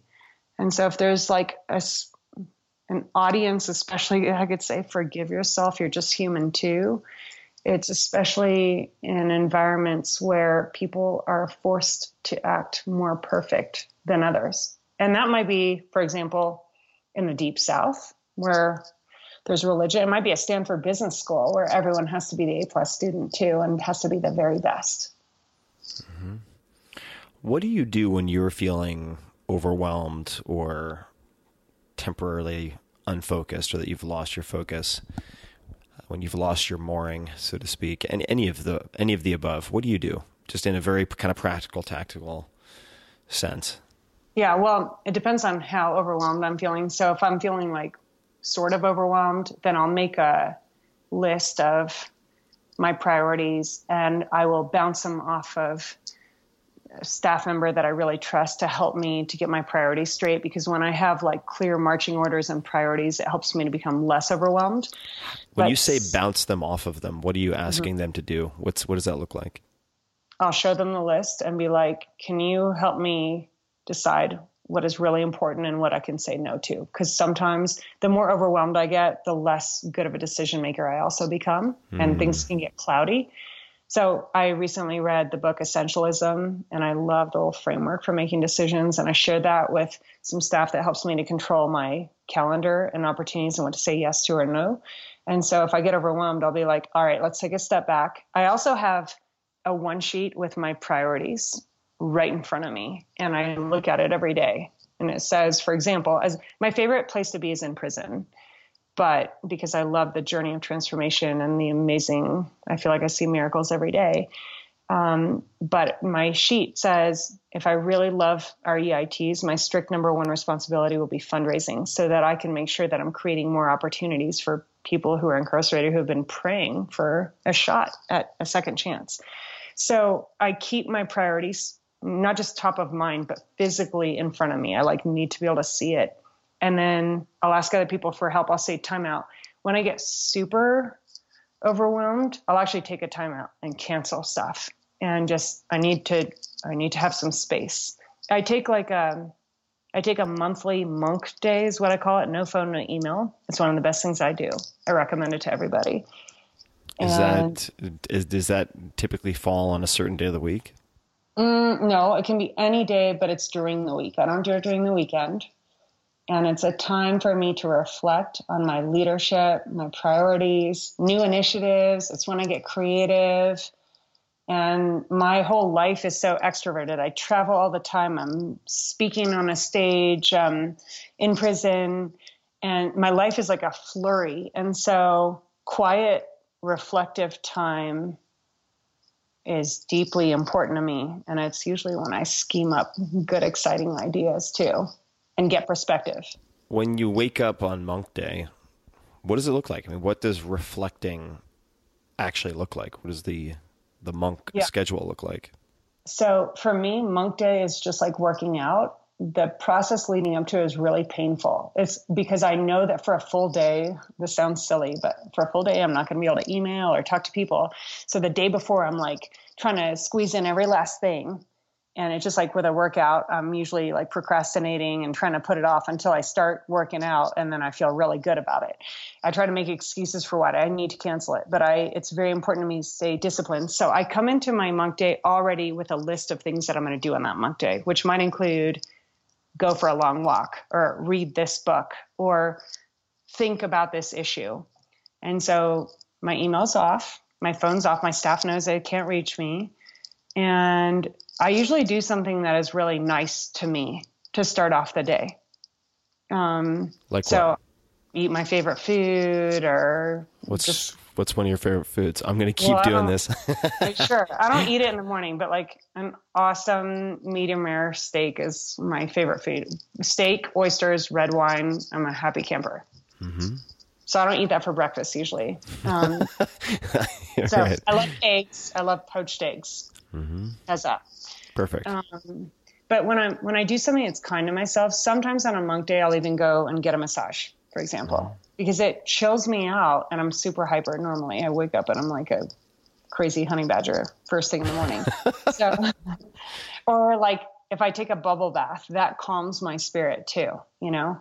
And I play like sweet violin music. And I actually have like baby lullabies on my playlist. That probably sounds really creepy, but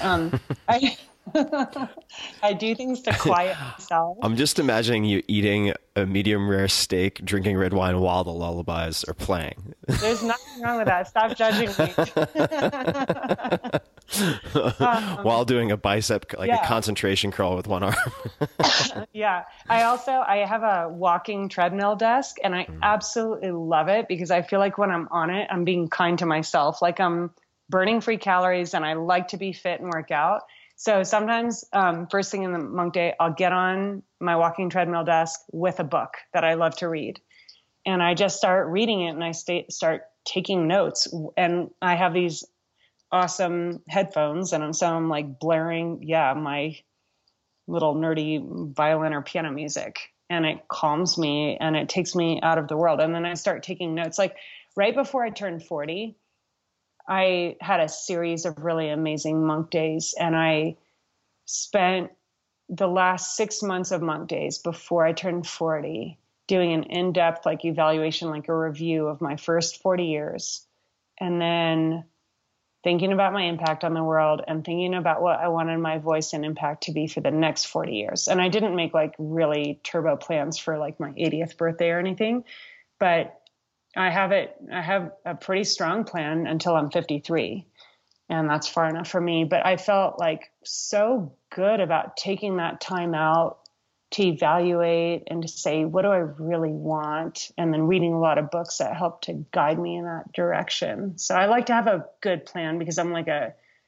freight train. And if I have the right direction, I hit it in that direction. And then I bounce my plans after my monk day off of mentors and people who look out for me to make sure that I'm making good plans.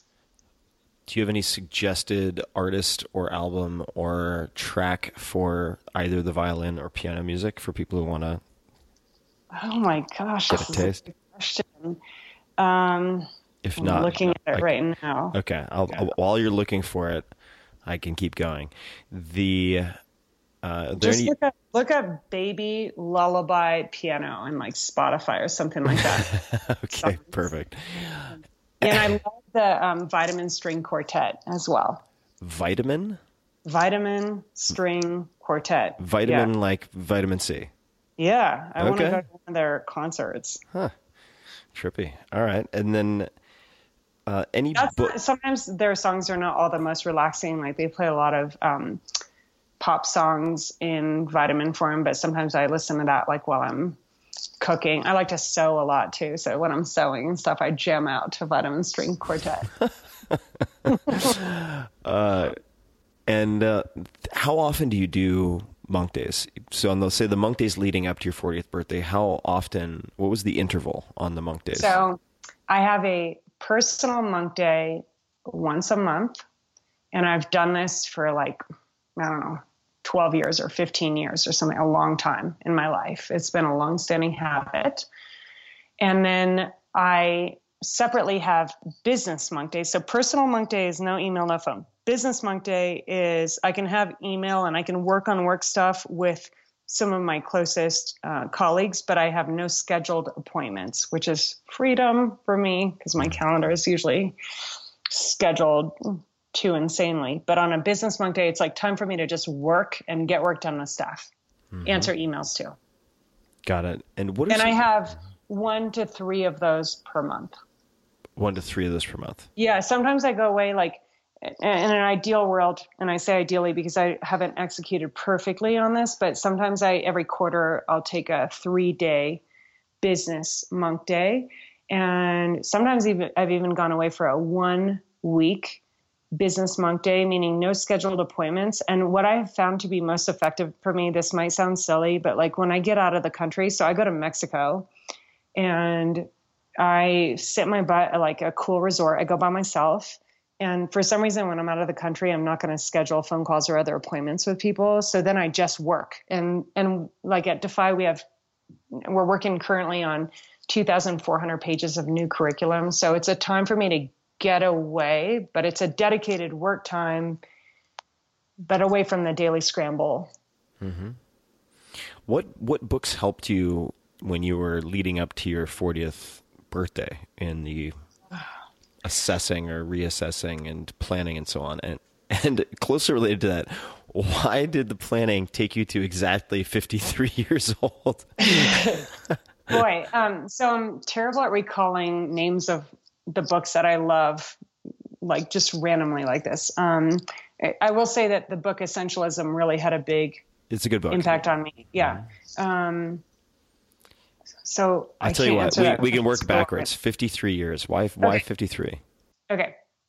Well, so for Defy, my vision is that I would like Defy to be able to serve in every major prison in America, defined as having more than 500 incarcerated people there, in every major city within my lifetime. So I started modeling kind of back of the envelope, well, a little Excel involved, on a reasonable growth rate for what we can accomplish. And according to my projections, if we keep going right now, Defy, as of 2017, we're in 5 state prison systems. And so by the time we're 53, I think we can serve in every major prison and have corresponding post-release employment and mentoring and incubator. So, if I miss a mark and I'm 58, that's fine. But right now, I actually believe that we'll make it by the time I'm 53. Awesome. My vision, I would love to put Defy out of business by ending mass incarceration. I know that there will always be incarceration in the world. There doesn't always need to be mass incarceration the way that we do that in America. What would be the defining characteristics of getting rid of mass incarceration as you're using it? So America has 5% of the world's population and 22% of the world's prison population.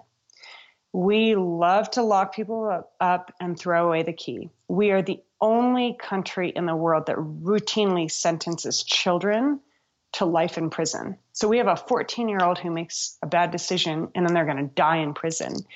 And according to everything I've seen, 5 years in prison is a turning point for many people. After they've served 5 years, that's long enough to take ownership and then to not recidivate. And there are other countries that are far more progressive about rehabilitation efforts and about not just making it be about punishment, but about being correction. So I am looking forward to the day when 76.6% of people in prison don't recidivate. But beyond preventing recidivism and also preventing generational incarcerations, and 70% of the children of incarcerated people go to prison. The other piece of this that I want to tackle is the way that we sentence people, the way that we even arrest people. So in our country, some people look more arrestable than others because of the color of their skin or their economic status. how beat up of a car they drive. And a lot of studies show that white people and black people use and sell drugs at same rates. But in some states, if you're a person of color, you'll be sentenced at 20x the amount that a white person might be sentenced. Or like the Brock Turner case, the cute little Stanford swimmer boy who raped a girl and got 6 months for that. I mean, if he were not so cute or so white or such a fast swimmer, he would have gotten life in prison. And so I look forward to working on sentencing reform efforts and bail and bond reform efforts, because right now, if you're picked up by the police, you haven't been given due process, and your bail is $500, and you're sitting in jail, and you can't prove your innocence because you don't have an attorney, you're going to sit there maybe for 6 months until they wear you out, and then they convince you to plead guilty to a charge. And if you don't have economic resources to get a good attorney, you're probably going to plead guilty. And they'll tell you, oh, if you plead guilty to this lesser felony or this misdemeanor, it won't be a big deal. In 6 months, maybe your girlfriend has left you, your employer has dropped you, like the world has changed. Oh, by the way, now you have a criminal history too. Good luck getting a job. And you're super down on yourself because you've just spent 6 months waiting in a cell, getting dehumanized every single day. That's the kind of stuff, the way that people of color in particular, and the harshness and the disparities of sentencing is something that I really want to be able to use my voice, and not just my voice or opinions, but defies results and defies an amazing community of supporters. I want to fix it. Well, I've been very impressed with Defy and the story, and certainly the results, which is the first thing that I look at. So I do encourage people to check out A Second Chance, and that'll be linked to in the show notes, which I'll remind people of shortly. I want to come back for a second to ask you a question. What questions do you ask yourself to help you get centered or focused or anything else? And I'll buy time by bringing up one that is a paraphrase from Jerry Colonna. So I've spent a good amount of time with Jerry on the phone.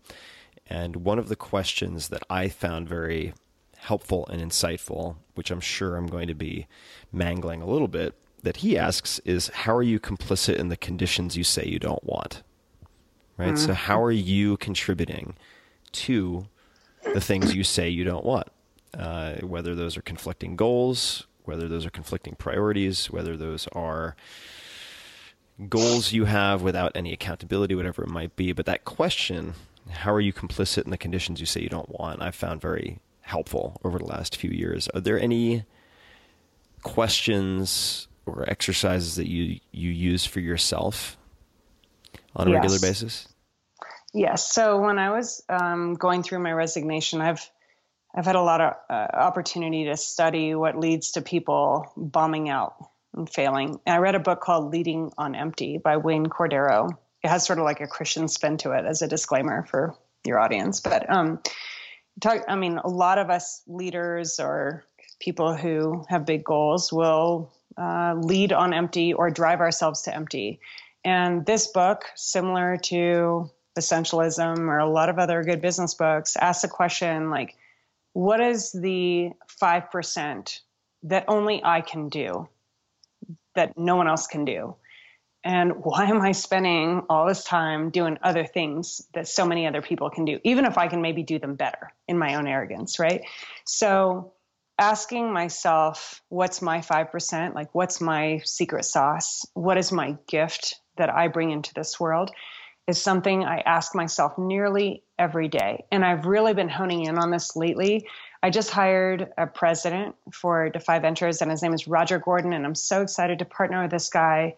He will run the day-to-day operations of Defy, because that's not me. It's not what I like to do. I don't love managing people. I don't pretend that I'm the best in the world at it, but I do know that I'm highly innovative and I can see problems and come up with solutions. I know that I'm a strong external representative for Defy, so doing more speaking engagements. Although I don't love raising money, I'm good at it, so I'm going to keep doing that.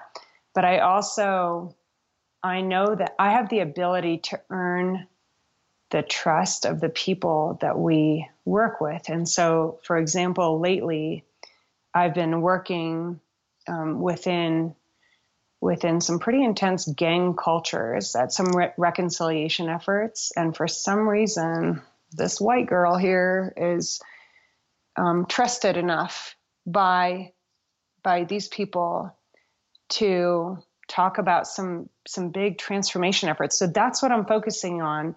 And then I'm working very hard and swiftly to get other things off of my plate. So I don't have responsibility for them. It's scary to me to lose control over them too.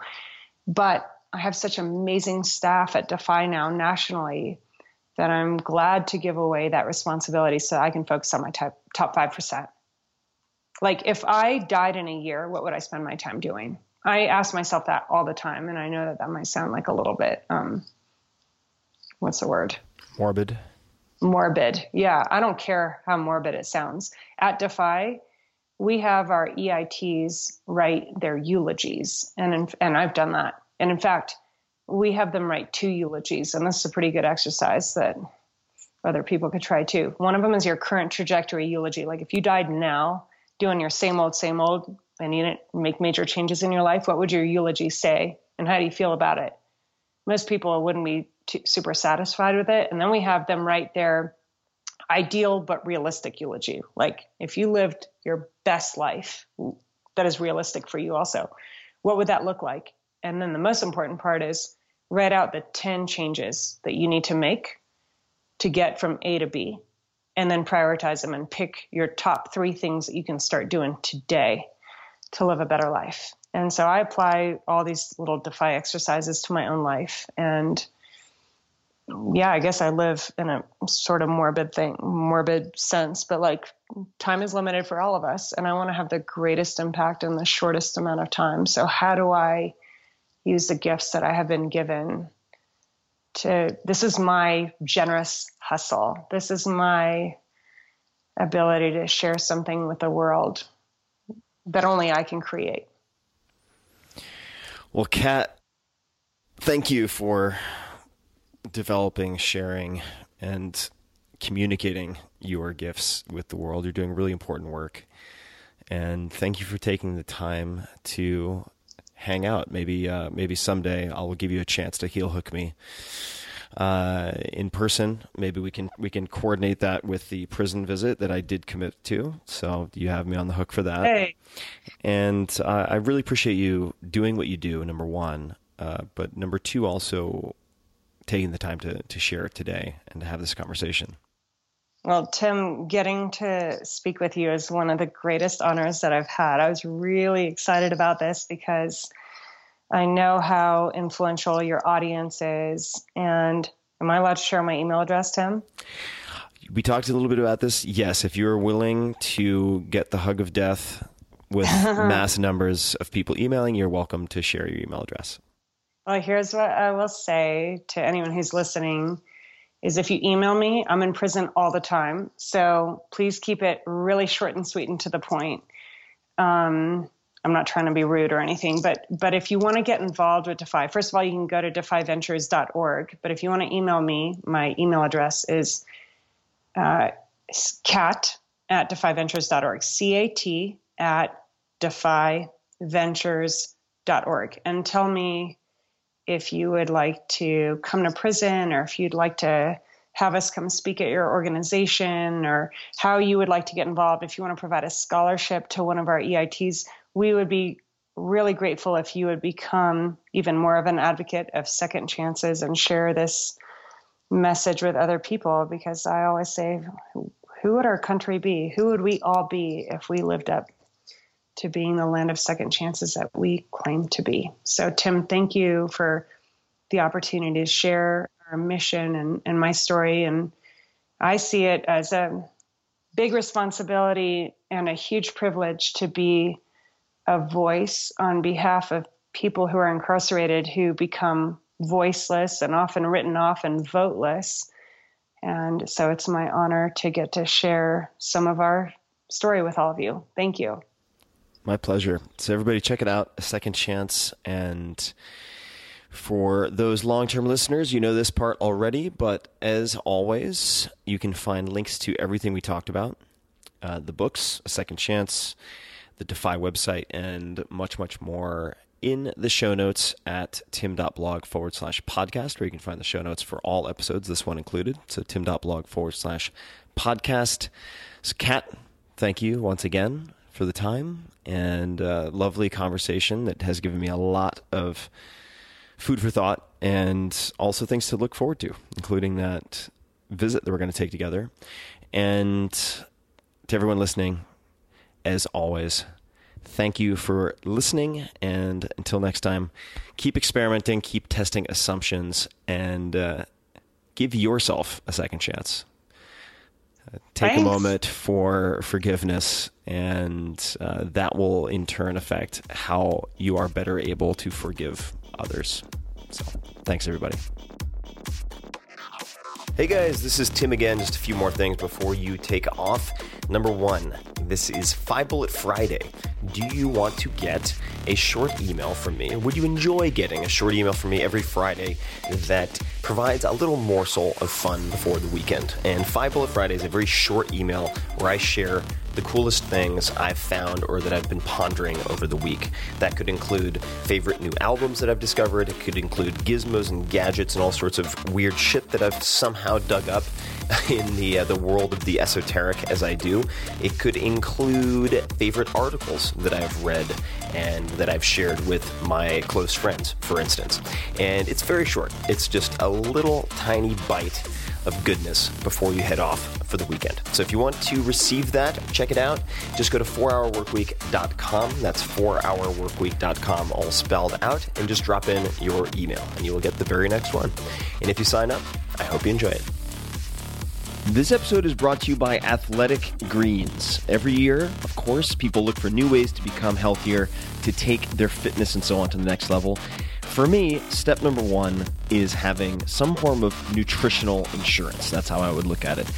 And the nutritional insurance needs to make sure all of my basic needs are met, all the boxes checked, regardless of travel, schedule, missed meals, and so on. There are going to be times in the new year when your diet and exercise will get interrupted.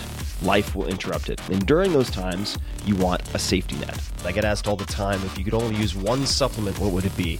And my answer is inevitably Athletic Greens. It is your all-in-one nutritional insurance. I recommended it in the 4-Hour Body, did not get paid for that, and I travel with it to avoid getting sick. I take it in the mornings to ensure optimal performance. It just covers all my bases if I can't get what I need through whole food meals throughout the rest of the day. As listeners of The Tim Ferriss Show, you can receive 30% off of your first order by visiting athleticgreens.com/Tim. That is a great deal on one of my favorite products, and it covers my bases each day. It is part of my routine, and it leaves me with less to worry about if, for instance, I have to skip a meal or just can't get a high-quality meal. So check it out. Go to athleticgreens.com/Tim and learn all about it. This episode is brought to you by Four Sigmatic. You might remember Four Sigmatic for their mushroom coffee, which was created by those clever Finnish founders. And when I first mentioned that coffee on this podcast, the product sold out in less than a week. It lights you up like a Christmas tree, which can be really useful. However, recently I've been testing the opposite side of the spectrum, a new product, and that is their reishi mushroom elixir to help me end my day, to get to sleep. As you guys may know, longtime listeners at least, I struggled with insomnia for decades. I've largely fixed that, but still shutting off my monkey brain has never been easy, still isn't easy very often. And I found reishi, which I've been fascinated by for a few years now, has been very, very effective and calming. Their old formula, however, Four Sigmatic's old formula, included stevia, and I like to avoid sweeteners, all sweeteners, for a host of reasons. And I then just pinged them and asked, hey guys, I would love to experiment with this and maybe actually suggest it, but I'd like a version without sweeteners if you'd be open to it. If too much of a headache, don't worry. And they are always game for experimentation. And so they created a special custom version without the stevia, without sweeteners. Now it is part of my nightly routine. Their reishi elixir comes in single-serving packets, which are perfect for travel. And in fact, I'm about to leave the country right now, and I have a packet in front of me that's just going to sit in the end of my carry-on bag. You only need hot water. and it mixes very, very easily.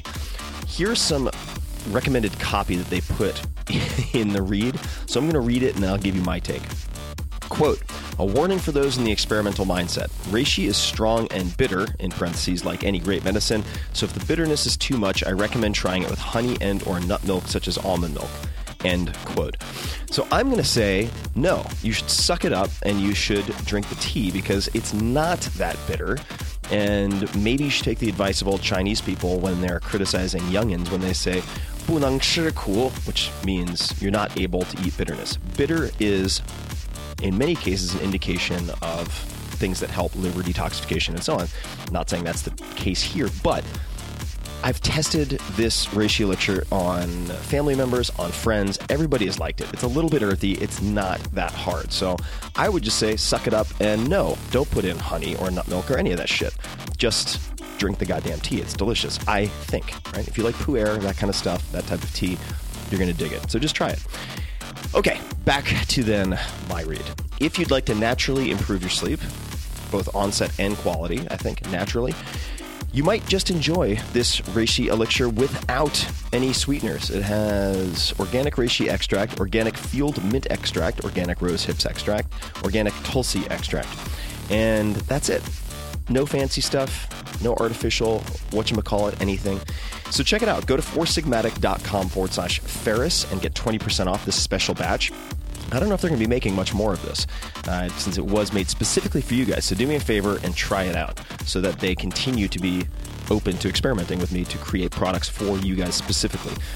Check it out, foursigmatic. That's foursigmatic.com/Ferris, FERRISS, and get 20% off the special batch. And you must use the code Ferris to receive your discount, FERRISS. So again, go to foursigmatic.com/Ferris and then use code Ferris for 20% off of this rare, exclusive, limited run of reishi mushroom elixir for nighttime routines without any sweeteners. Enjoy.